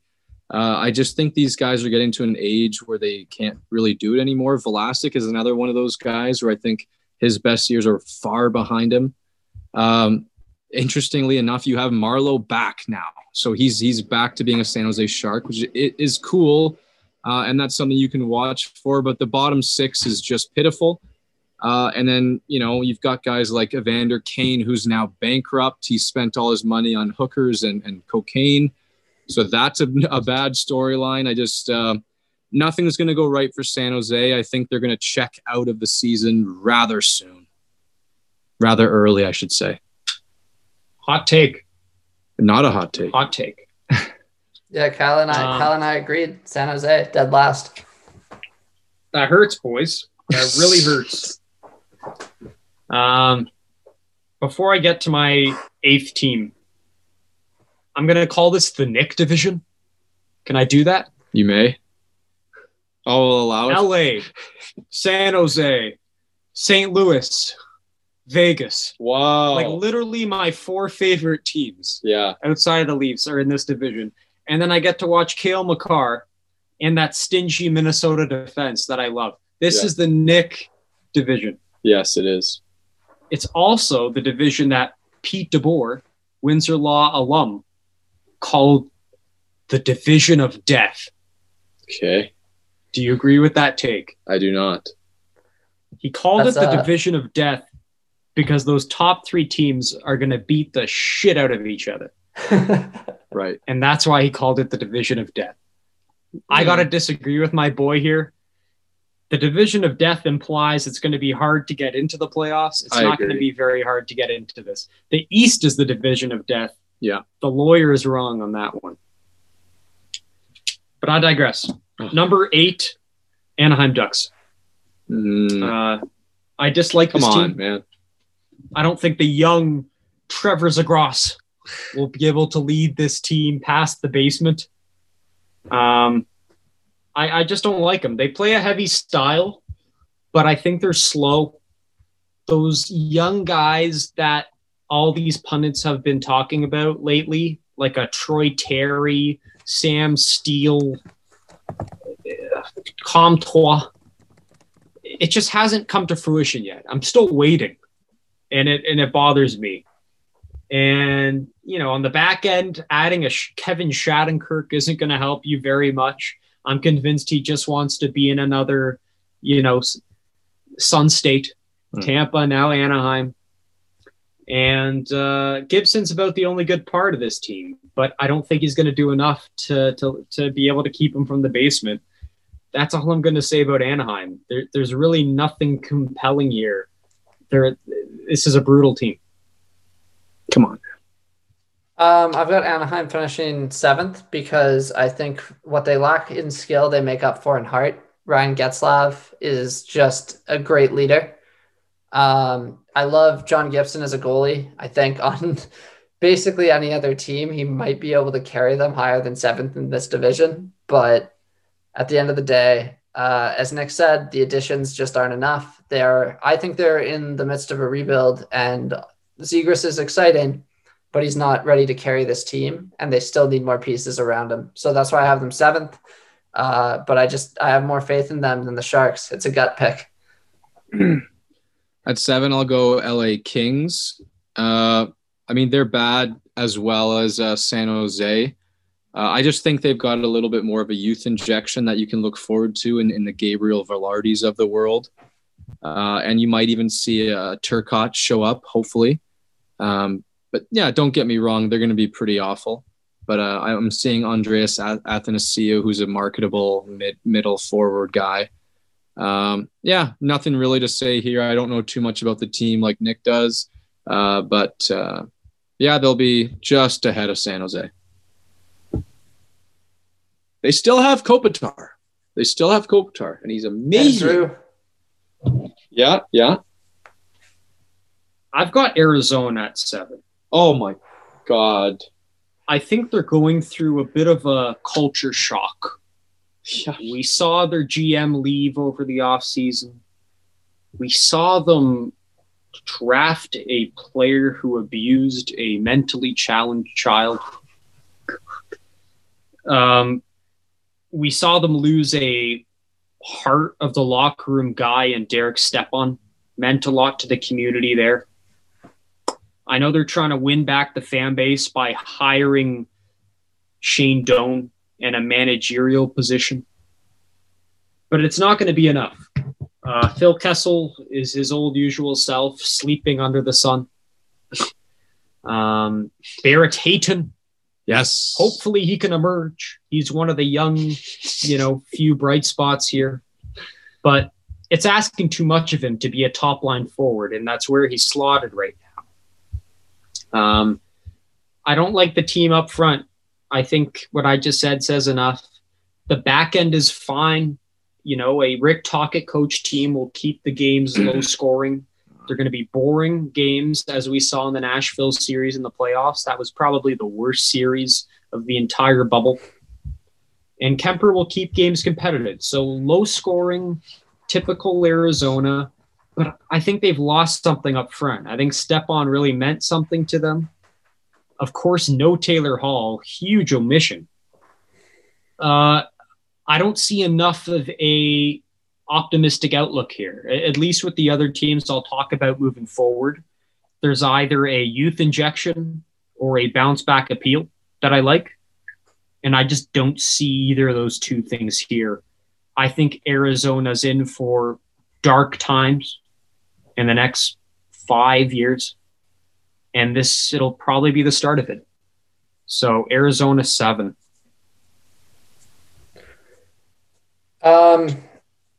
Number 6, I've got the Kings, which again hurts. I don't know what it was about the 2010 to 2017 era of NHL hockey, but watching the Blackhawks and the Kings run roughshod over the league, for me, was just so much fun. And they became two of my favorite teams outside of Toronto. And to watch Anze Kopitar and Drew Doughty reach a point in their careers where I just don't think they can carry this Kings team. I think Jonathan Quick is probably in for another rough season. And I think, at the end of the day, that the Kings just don't have enough new to them to really succeed this year. Number 6, I have the Anaheim Ducks. I think I'm a little higher on this forward group than you guys are. I see a lot of good things depth-wise. I love that kid line of the third line, Comtois, Steele, and Terry. And what you won't see here is that Zegras will be on this team. They're starting him in the AHL, but he'll make his way up, and I think he'll have a pretty immediate impact. Look him to boost the power play and that kind of thing. I don't mind this defense. It's okay, but like Michael said, I think John Gibson can really can make that difference and push them ahead of those two bottom teams. So they're my number 6. My LA Kings will finish 6th this year, a marginal improvement from last year. I don't think they'll be as bad. I think they will compete. So much so, I will think until the final month of the season, they will be in the playoff picture in the Western Division. Pierre Maguire has gone so far as to say they will be a playoff team. What a fucking knob. What a knob this guy is. How could he say that? He thinks they will be a playoff team. I don't think they're going to go that far, but I think, like I said, they will compete for a playoff spot. And the reason I say that is there is a youth movement, youthful exuberance, as I like to say, led by Gabe Vilardi on the third line. I think he did fantastic last year, put up many points, and I am excited to see what he can do over an entire season.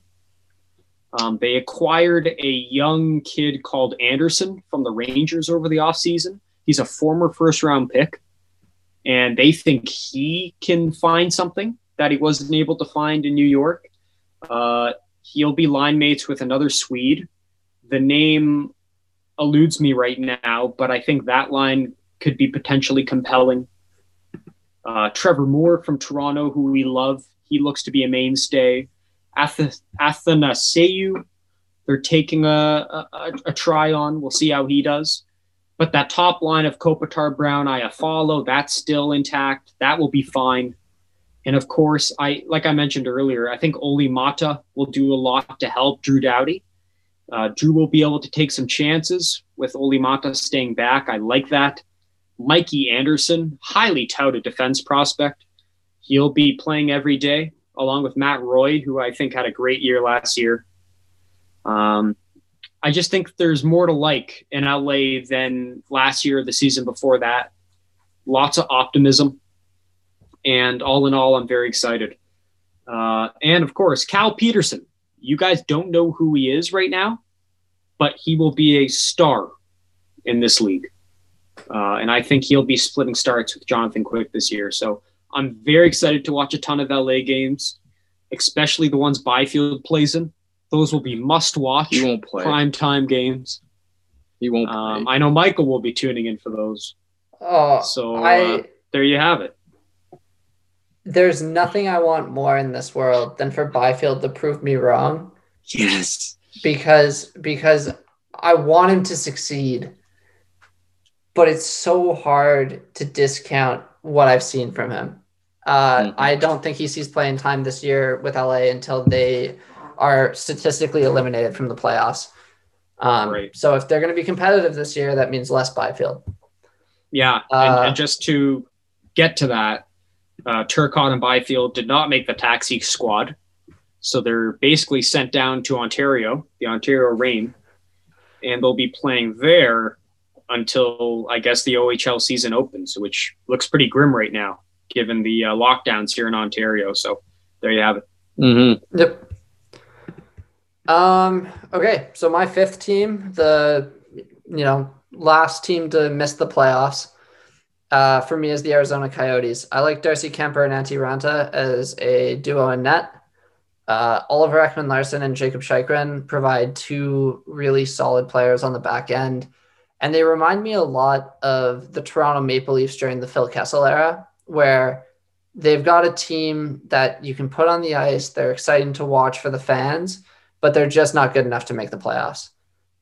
So that's why I have them finishing fifth. I've got more faith in their talent and style of play than I do in some of the other West Coast teams. But I do agree with everything Nick said earlier about them going through a bit of a culture crisis. And I hope they come out the other end in a better spot for it. I think Shane Doan is not just an addition to appease the fan base, but that he will provide a good level of insight to what builds a strong program and strong team. Number 5, Arizona Coyotes. This to me is going to be the Darcy Kemper show. He'll go as far as he takes them. This team will do the best they can to mimic the New York Islanders system. Therefore, will be incredibly boring to watch. Now that system mixed with a great goalie, I think that gets them close to sniffing range of the playoffs amongst these kind of shittier teams other than the top 3. So I think that's why they get to 5. Hopefully Barrett Hayton steps up, but I don't see much scoring out of those forwards, except for maybe Kessel on a couple power play points, but that's about it. Number 5. Probably the most surprising team this year will be the San Jose Sharks. Lots of people are writing them off, and I don't think they're ready to be a basement feeder just yet. Oh, Nick, come on. I think there's enough to like here to say they might be a playoff team. A healthy Erik Karlsson, not so young anymore, young Erik. But he's healthy. He'll be back. Brett Burns will be back. I mean, they're leading your defense. Mario Ferraro, arguably the defenseman in the league with the most character in the entire league, is back there. He had a fantastic rookie year last year. Vlasic, I'm skeptical on. It looks like he could barely play at this point. I don't know if he's going to be able to play all 56 games, so we'll see how they manage his minutes. But that's where I want to start. The back end with Karlsson, Burns, Ferraro, Radim Simic. There's enough there to like. I'm pretty confident with them. Up front, Captain Logan Couture leads the team. I think they look just fine. Kyle's going to get to know a young kid called John Leonard I from the will not. University of Massachusetts Amherst. I will He not. played with Cale Makar and Ferraro. He is a high character player. He'll be playing in their top 6. He's sleeper fantasy appeal. He's already got an assist tonight. Watch out for him. Ryan Donato, who came over from Minnesota, he will be on their third line. He'll also be getting power play minutes. Watch out for him. I think those two guys will give enough depth to their offense to surprise some teams because I like their top 6. Couture, LeBanc, Meyer, Hurdle, Kane. It's strong. And those two guys should help strengthen the bottom 6. So that's exciting. The big question mark is in goal. They arguably have the 2 goalies who underperformed the least in the whole show last year, and Martin Jones and Devin Dubnyk. In my mind, both guys are basically fighting for their NHL careers at this point. A poor season from both of them, and they are done as far as I'm concerned. So lots of pressure there. I think that will improve their game. I think the internal competition will improve their game. And I'm just convinced that that will help them quite a bit. And I just think there's some sleeper appeal here. Too many people are writing them off. I don't think they're ready for that. And I think they will compete for a playoff spot till the last few weeks of the season. So there you go. And one more thing. A lot of people have said there's been a culture shock there. The culture is broken. There were stories of, blowout losses, following blowout losses, laughter coming from the San Jose dressing room led by Erik Karlsson. Yes. Worst culture in the league, it was said, end of last year. And I think what's really helped is that they can't play in Santa Clara County in San Jose. They are basically away from home without their families. They're bonding together in Arizona for the past month. They're still going to be there until the bylaws in Santa Clara County lift. And from what I've read, it's been a very good rehab month to rebuild the culture there. And it's been working so far, led by Logan Couture. And I that's helped kind of, fix the biggest concern for me. So I think we'll see some improvements there. All right. Number 4, Minnesota Wild. I think that their back end is so solid, and I think that their back end fuels a resurgence for Cam Talbot. Not that necessarily Cam Talbot earns it himself, but because playing behind that back end will make him look fantastic. Kirill Kaprizov is a Calder favorite early on in this season. I'm excited to actually see him play some games. I don't know if he's played tonight. I was focused on the Rangers-Islanders game, but I'm excited to watch that one. Anybody who's listened to the show before knows my opinion on Marco Rossi. And it's so sad that he's injured and I think out for the season. No, really? Maybe not out for the season, but out for a significant time, which in a shortened season like this, for a player of his stature, could mean that we just have to wait to see Marco Rossi play NHL games till next year. But regardless, I think they've got a great back end. I think up front they're a little weaker, but they've still got some good players like Fiala, Parise. Kaprizov should have a good season. There's somebody else that stood out to me. Oh, Jordan Greenway. I loved him at the World Juniors, and I want him to come out and have a great year. I think in a season where physical hockey is going to be important, you're playing the same teams every night, I think he could have a huge impact. So I like Minnesota, not enough to put them higher than 4th, but 4th place. I'll echo that. Minnesota at 4. I think they'll be a surprise to many of us. Kevin Fiala will emerge as a star in this league. Many of you don't know that after the trade deadline last year, he had the most points in the NHL. That's pretty big. Look for him to get a point per game. Kaprizov will meet expectations, create stability in that top 6. Dumba will find his game again. I think he's really a good player who lost a little bit of that scoring. He's going to rebound this year, and Talbot will be average, which is all they need with that blue line. Nicholas. Minnesota 4, Jared Spurgeon is the new captain in Minnesota. Couldn't have been a better pick. Arguably the most defensively accountable defenseman in the entire league.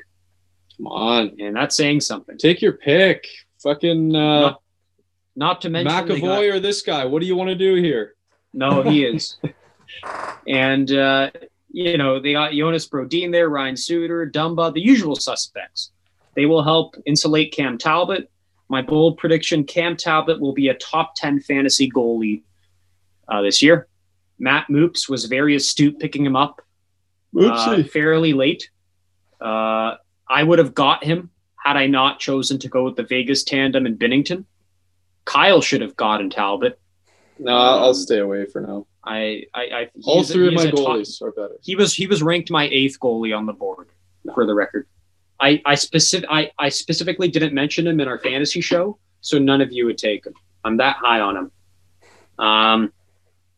And yeah, the forwards will be good enough. Like you mentioned, Kaprasov will help the power play. Apparently he's on the half wall, and he's been ripping them in practice. Fiala's on the other half wall. He's going to rip them. And they will do enough on the power play to score enough. That's the concern. Will they score enough? They still don't look so great up front. But I think they'll do enough on the power play. The defense will be good enough. And Cam Talbot will be serviceable enough. Because we all know in the past, the real, weak spot there has been Devin Dubnyk. So, this team deserved a better fate last year. And I think they're going to get that better fate now that they have stability in goal. They've solved the number one problem, which is having just a serviceable goalie. And I think they have that now in Cam Talbot. So this defense will lead Minnesota to the playoff. Yep. I like that. Number 3, I've got the St. Louis Blues. I wanted to put them higher, but at the end of the day, Colorado's got too much skill all over their lineup. The Vegas Golden Knights have one of the best goaltending tandems in the league right now, and if not the best. And so St. Louis drops down to 3. I love what they have in Ryan O'Reilly and Brayden Schenn as their top 2 centers. I think it's hard to find a better two-way tandem in the league. And on the back end, Torrey Krug brings some life to the power play. Colton Parayko continues to shut it down on the back end. And even if Binnington just plays average, I think they're a lock for number 3 in this division. Yeah, I'll agree with that. St. Louis at number 3. And this is more so, who of those top 3 will slot where. I think Vegas is too good. Colorado's too good. And that makes the de facto pick St. Louis. I think Binnington is way overrated, plays behind a good defense. And just pretty much everything Michael said. I really like those top guys. O'Reilly as captain's a good fit. And then, you know what? Just a very boring team. Quietly just going to do very well. Number 3, Colorado Avalanche. What a jerk. This guy watches one game of this season and his mind is made up. This team is not as defensively accountable as the St. Louis Blues or the Vegas Golden Knights.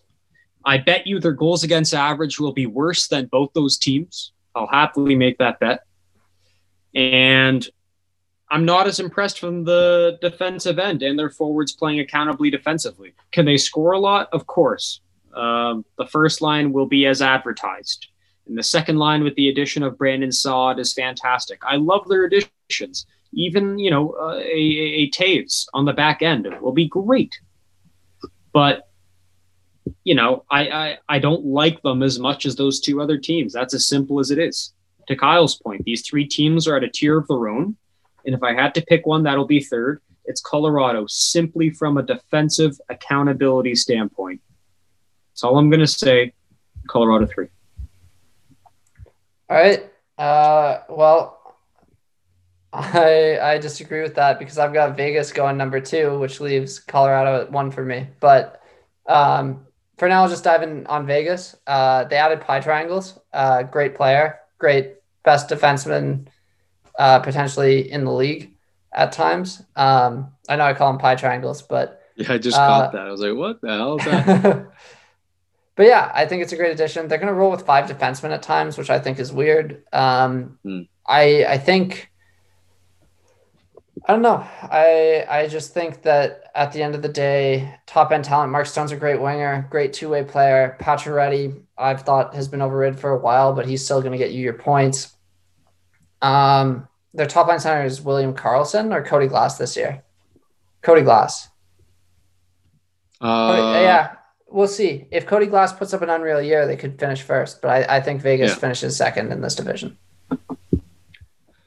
I'll echo that. I think we've had some pretty similar takes here, Michael. But yeah, just a very balanced team. If there's only one kink in the armor, I think it might be that high end, pure skill talent on something like a power play that might turn out to be not as effective as a Colorado's, simply because they don't have that game breaking. Like Mark Stone I'll take Mark Stone on my team any day of the week. Is he a game breaking offensive player? No, I don't think so. I wouldn't call him that. And I wouldn't call any of these other guys that either. So that's where their one weakness lies for me. But obviously, yeah, everything else is going to be rock solid.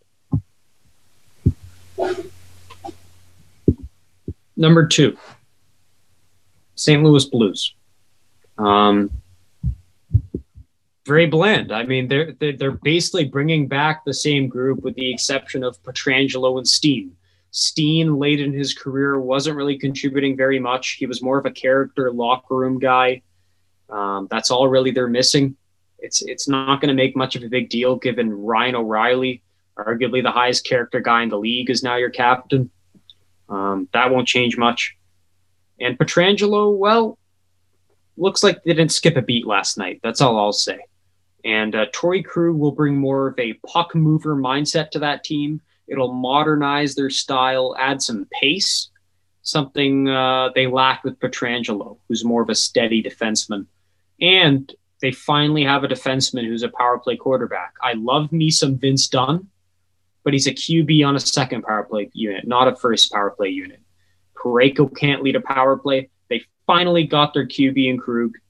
He's probably a top 5 power play QB in the whole league, and they locked him up long term. So I think that's going to help. And love their additions. And other than that, they're bringing back the same crew. So St. Louis 2. All right. Which leaves number 1, which is for me, Colorado.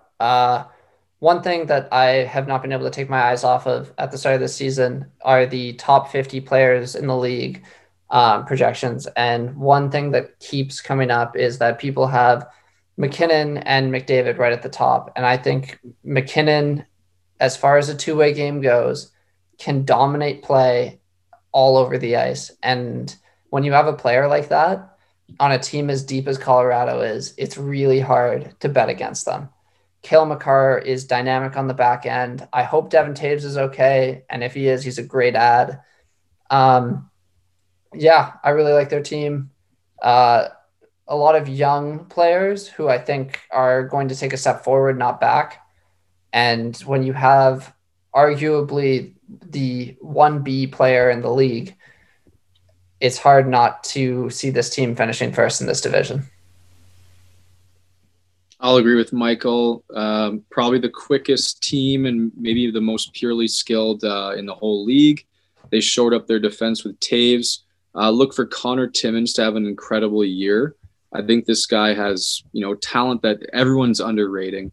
Like at one point, he was their top defenseman in their well, maybe not because Makar, but he won top defenseman at the World Juniors one year. Been following him a lot ever since. Brandon Saad add some veteran talent there, loads of skill. But one thing I'll say is this defense is underrated, big time. Like this Devon Taves guy is serious. Connor Timmins is dead serious. Eric Johnson isn't even in the lineup right now, so that's what you're missing from this picture here. And then you've got a guy named Bowen Byram waiting in the wings should one of these guys inevitably get injured. It's just an embarrassment of riches. And then you look at the forward group, you just got it all. Like you have your grinders here. You have your Nichushkins. Matt Calvert is one of my favorite bottom 6 players. This guy's an absolute warrior. And then you have Tyson Jost on your fourth line, a guy who can add in a little bit of scoring. And then McKinnon is just, for my money, I'll take him over anyone else in the league. This roster's untouchable. The only thing that might be their Achilles heel, coaching. We'll see what this Jared Bednar guy does with this team. Can he wrangle all this talent and make it do something magical? We'll see. But I think he's a pretty good coach.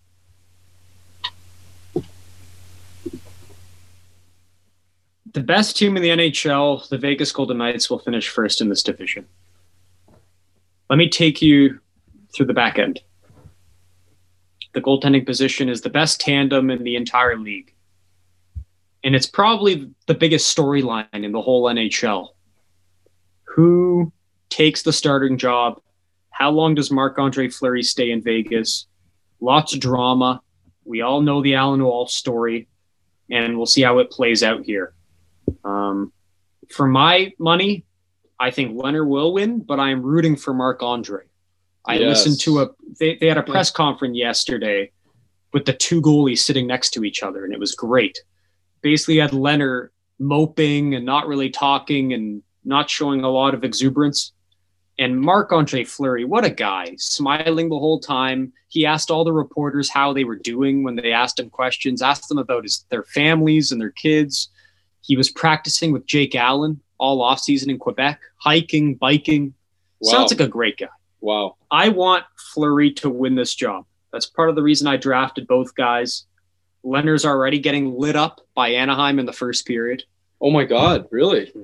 2-2 game. That's 8 very minutes exciting. in. So keep an eye on this. But hey, I still think the tandem itself, them pushing each other, it will be fantastic. Best tandem in the league. Back end, Michael made a very astute point. 13-5. We seldomly see this kind of coaching structure. Sounds like something innovative Pete DeBoer would do. And I can't blame him. I love their five. I love McNabb, Pietrangelo, Theodore, Martinez, Whitecloud. It's great, especially in the playoffs where they play the best defensive hockey of any team in the league. And, I won't talk much about their forwards. I like to live by the philosophy you succeed in this league by giving up the least amount of goals, not scoring the most. And if you live by that mindset, I think this team will do the best at suppressing goals. They will have the lowest GAA at the end of the year. And I think that will lead to a President's Trophy, especially led by Captain Mark Stone. So Vegas Golden Knights, my number one seed. Okay, let's move on. And one more thing. Pete DeBoer, when they asked him about the goalies, he says there's no starter day one. It's a tandem for the first bit. It's going to be 50-50, kind of like what the Islanders did. And then he said, end of the season, all bets are off. Right. So that's the latest report from Pete DeBoer. Also, this really fucks with me. He basically said he will not be announcing a starting goalie per night, like every night. So no announcements on who's starting, which is really weird. He claims it's a tactic. I disagree with that. Like, how is the other team going to tailor their approach depending on if it's Fleury or Leonard? Like, I have no idea. But I just don't really like that mindset. It kind of catches me as tacky and too smart for your own good. I know we're running a little long here, so I'll keep this brief. What I've heard about these divisions where you're playing the same opponents over and over again is all of a sudden your book on the opposing team's goalie just gets deeper and deeper. So having that little bit of deception in a year like this could actually be a really smart tactical move. Good call. So you think this Juris Doctor is up to something? Yeah, I think I think he tells the team who's playing, right? They're not left in the dark. So I think at the end of the day, all it does is keeps your opponents guessing, and it's a win-win in my opinion. Well, it's not working so far. 2 goals against Leonard in the first 10 minutes. Is that right? Yeah. I have a 12 GAA right now. Yeah. Nice. Oh, I'm getting absolutely destroyed this week so far. But I'm watching the Vancouver Edmonton game right now. My plan is to watch the Minnesota LA one tomorrow morning. Nice. Wow, this fucking guy. Tape of Minnesota and LA Wow, on that's a a Friday morning. wacky game. Fucking committed. We're watching Winnipeg Calgary here. It's a great game, by the way. If you want to Oh, tune in yeah, late. But yeah, let's crush this Let's last. shotgun through this. Agreed. I'm just Okay. going to say this is the misfit division. Basically, the NHL, they said we're going to have a Canada division. We're going to have a hard-nosed East division. We're going to have the division of death out west. And we're going to just throw all the Everyone misfits else. into a hodgepodge division, the Discover NHL Central division. So let's just run through this. Yeah, agreed. Mike's got to get to his tape of Minnesota and LA tomorrow morning. Nice. So let's get to this. Mike, number 8. All right. Here we go. Do you want me to run through all of them or just 8? No, we'll keep the structure, but just keep it Okay, to a quick. sentence or two. All right. Chicago Blackhawks are last. They just don't have it this year. Jonathan Taves is out. They don't have a starting goalie. I hate the fact they're going to finish dead last in the NHL, but they're going to finish dead last in the NHL. Chicago Blackhawks are last. The top line will score. Everything else is awful. What's the goaltending situation up to? Not much. Duncan Keith is probably the lone blue liner of note back there, and without Taves and without Doc, like the organization is just shaking their heads and packing it in, coming back next year. See you later. Detroit Red Wings, number 8. Steve Yzerman needs draft picks. Red Wings. He will urge his team to tank. They will tank and finish 8th. Okay. For all those reasons, I have Detroit 7.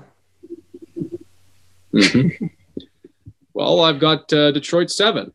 I think they're going to be a bit better, more respectable this year. You might see a Veleno come in. You might see a Sider. I don't know if he's eligible or why he's not there already, but there's better things coming in Detroit, and I just think they're less of a laughing stock than what Chicago will be. Chicago has leadership. Detroit lacks leadership, thus making Chicago a little deeper. I still like the fact Kane is there, Keith is there, DeBrincat. To Mike's point, no goaltending. That's the big wild card. But who's to say Detroit's got goaltending either? So I'm comfortable with Chicago at 7. All right, number 6. I do not trust Yusei Saros and Pekka Rinne in net. I think Nashville, their players are getting older and that they're not going to be as good as they used to be. And Ryan Johansson and Matt Duchene, I'm not sold on. Right on. Number 6, little shocking for me. I have Columbus Blue Jackets. Much of this revolves around that Pierre-Luc Dubois drama. I think he signed a sweetheart deal, so he could be traded. We see how he is in the interviews. This guy wants out, and it's going to cause problems, and it's going to turn into Tortorella benching him, and that's not going to help anybody. A lot of low-scoring games, and they won't be able to score. So that's my take on them. Number 6. Number 6 goes to the Florida Panthers. Still don't know what they are. They lack an identity. Joel Quenneville wants defensive accountability. Keith Yandel looks like he's on the way out. They're going through a weird cultural transition. I think it's going to take some time, and I don't think they're playoff ready just yet. Barkov and Huberdeau will do whatever they can to lead them to the promised land. But just don't see the depth, especially on defense. Still a little suspect in my mind. So Florida is 6. Nick talked about storylines in Vegas with the goaltending tandem. I'm going with possibly the most disappointing storyline in the NHL, at least to start the year, with the Keith Yandel storyline in Florida. I think it takes a lot of wind out of the sails of a team that should have been looking at this year as a year to really come in and blow us away. And that's why I think they finished 5th and out of a playoff spot. Right. I have Nashville at 5. They remain stuck in their ways. I think they need to give more ice time to their top guys. They're going to produce a mediocre season. And I think Nashville, major pieces will be traded after this year. It's stale. Life is stale in Nashville. Things need to change, and they will. Nashville at 5. John Hines is still not shown he can be a competent coach, and I would not put my money on him to lead them to the playoffs. Wow. We just saw save of the year. What? Jacob Markstrom robbed Mark Scheifele. No way. That might stick up as save of the year. So 3 minutes to go, too. Wow. that was awesome. Let's watch the Having no And they're class all tomorrow, over him, too. I'm excited to watch Sorry? as many replays as I can tomorrow. That's my goal. Oh yeah. Look at this. Wow. Awesome. And He's going one way and he has the wherewithal to With- make the save with his glove. with the other no way. stick in his hand, too. Wow. Oh, the Askarov. David Riddick Yeah. or Talbot's not making that save. I can tell you. Oh, that God, much. no. That's where they're spending their money. But yeah, to my point, Nashville. I don't believe in John Hines as a coach. I think the forwards don't have enough. I think Matt Duchene is just happy to be there, stringing his guitar. They lost Kyle Turris, who I like, but he didn't fit in there, so fair enough. I don't think they have enough firepower to stick with the 4 teams that I have ahead of them. And I just think they're a team that lacks an identity. They're kind of lost. And despite Roman Josi putting together a heroic effort to get them into the playoffs, I don't think it'll be enough. So McDavid hat here's- trick, by the way. Just letting that slide in. Sorry, McDavid. McDavid hat trick, yeah. Yep. So here's where my hot takes for this division begin, because at number 4, I've got the Dallas Stars. I think they are going to have a very weird year because of COVID. I don't doubt the talent. I think Rupe Hintz is going to have a good year, playing more minutes. I really like the team. I think Hudobin's going to be good. But with Ben Bishop out and Tyler Seguin out to start the year and playing with fans in the arena, I think they're going to have like a fair number of COVID scares. And ultimately, that's going to push them down the standings to number 4. Fair enough. I'll go Florida Panthers at 4. Something tells me the core of this team can push their way into the playoffs here, especially jumping a team like Nashville, who doesn't impress me much either. Ekblad is going to emerge as a star defenseman this year, a do-it-all player. I think he's got all the tools to do it. Power play time is now trusted to him, and Bobrovsky is going to have a bit of a bounce back, and he's going to be an average goaltender, and that'll be enough. Columbus Blue Jackets get to 4. The distractions off the ice will be difficult. I'll see Kyle that. But I think Torts will get enough of a grip of the dressing room to will them to a playoff spot. And I just think it's that simple. They play the game the right way. They play a hard-nosed style every game, very similar to the Islanders. And I just think that will be enough to get them past the other teams in this division. So Colombo just slides in as the 4th seed. Yeah, I have Columbus finishing 3rd. I think once the lights are on and play is started, the Pierre-Luc Dubois rumor becomes just that, a rumor, and he focuses on the ice. I think he's a professional, and I think Tortorella will keep the focus on ice play. I think Cam Atkinson is underrated and is going to have a good year this year. Plus, defensively, with John Tortorella coaching the personnel that they have, I just don't see how they don't make the playoffs. I know that's a double negative, but Yeah, I like that. Where are we? 3? 3, I have Dallas. Obviously, they've got some major injuries to the likes of Sagan. The Ben Bishop injury won't affect them too much because I think Khudobin will be a great number 1 when the time comes. They're a boring-ass team. They lost Corey Perry, and they're just going to find a way to get it done systems-wise. Not going to score a lot of goals, but they've got that experience, and I don't see them getting kicked out of this thing. So, Dallas number 3. Dallas number 3 for me as well. They play with enough structure, night in, night out, to be competitive. Rick Bowness will urge them to play like that, especially missing Tyler Seguin. They may not score as much, but I think that back end, led by Miro Heiskanen, will do enough, as well as the fantastic goaltending of Anton Khudobin. Up front, I think Gurianov and Heinz have breakout seasons, and I think that does a lot to displace the offense they're losing in Seguin and Perry.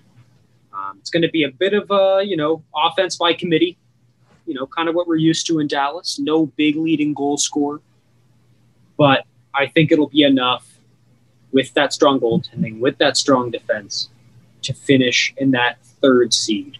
So Dallas 3. All right.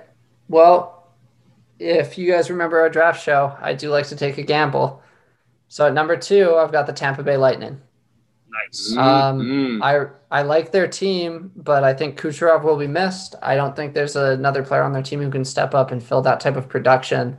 And in a division where every point matters and there are teams that are going to be physical on them, players like Point and Cirelli, who are a little undersized but play a solid two-way game, may not be able to get the offensive production that they need to replace Kucherov. Vasilevsky still finishes as a Vezina finalist, and Hedman is a Norris finalist, but I have them finishing 2nd in this division. Right on. I'll go with the safe pick, Carolina Hurricanes. Obviously really great on defense. I think they've got about average goaltending. Svechnikov becomes a 90-point star. I see him taking a step there.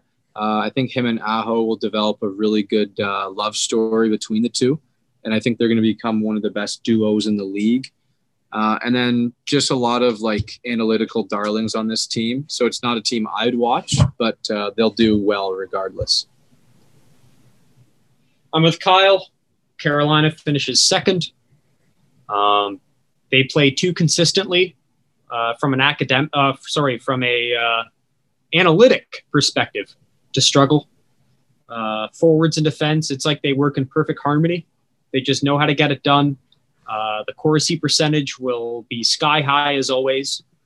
And Svechnikov will have another great year along with Aho. And the defense will be stable as always. The big question mark, goaltending, that's why I can't put them first. I like Michael's take, but I just don't have enough faith in Peter Mrazek and James Reimer to be a number 1 seed. I said it before at the offseason. They needed to improve at that position. They did nothing. I don't know what Tom Dundon, the owner, was thinking, but we'll see how this gamble goes. I think it's going to come back and bite them in the postseason, but I think they'll be just fine here for the regular season. So Carolina 2. So I've got Carolina 1, and I think I could go on and on about why I think they're going to win this division. I love Sebastian Aho. You've got a list of talent: Andrei Svechnikov, Teuvo Teravainen, Jordan Staal as your 2nd-line center is unreal. Nino Niederreiter is a great 2-way player. Martin Nikash is going to just take another step forward. On defense, you've got Pesci, Slavin, Dougie Hamilton, Brady Shea. Jake Bean, I think, is going to be playing in the NHL level. So it'll be exciting to see what he can do. I agree that there's question marks in goal, but I think that Jack Adams winner Rod Brindamore will take this team to number 1 in the division. Nice. I'll make it simple. Oh, by the way, Mike, you just missed a snipe of the century from Patrick Laine in overtime. Game over. Tampa Bay, we've got they're going to be dominant. I'm not going to say too much here. They're going to miss Kucherov a very minimal amount, and they'll be just fine. Just fine. Pains me to say it, but phony lawyer will get his Fuck. team to the top. Honestly, I can't really hate him as much now that he's won the Stanley Cup. Like he's basically shoved it in my face. He is a one. Yeah. So I'm defeated, and I cede defeat to John Cooper, and he can lead his team to first seed. That's fine by me. So, John, good for you. It took me 4 months to accept that and to thank you, or I guess to just congratulate you. But if you're listening to this, your team will be the first seed. You're too deep, even without Nikita Kucherov. And you'll have an easy time. And for the most part, it is a misfit division. So good on you, and enjoy your first place finish. Indeed. Is that it, boys? Yeah. Wow. What a slog. Sure was. All right. Sure Well, was. Michael's got to get to watching tape between Minnesota and LA. Kyle's got to go scramble and watch this McDavid hat trick. I'm sure he would like to see these highlights. That's right. And I got to go find out if Robin Leonard's been popping pills again. 'Cause this is not good things I'm seeing out of Anaheim. Oh my I don't know God. what the hell's going on. You didn't see this coming. My elite tandem is getting lit up in game one. Yeah. So something's got to change here. I got to find out what the hell DeBoer's up to. So without further ado, we thank you for tuning in to our third annual NHL divisional preview. We hope you enjoyed. We have stock. We've written it here in the record. Pints will be awarded to the winner, as always. And yeah, that does it for us. So thank you for tuning in. You'll hear back from us in another couple weeks to review what the hell happens in the next 14 days. And until next time, thank you for tuning in, and good night. Night.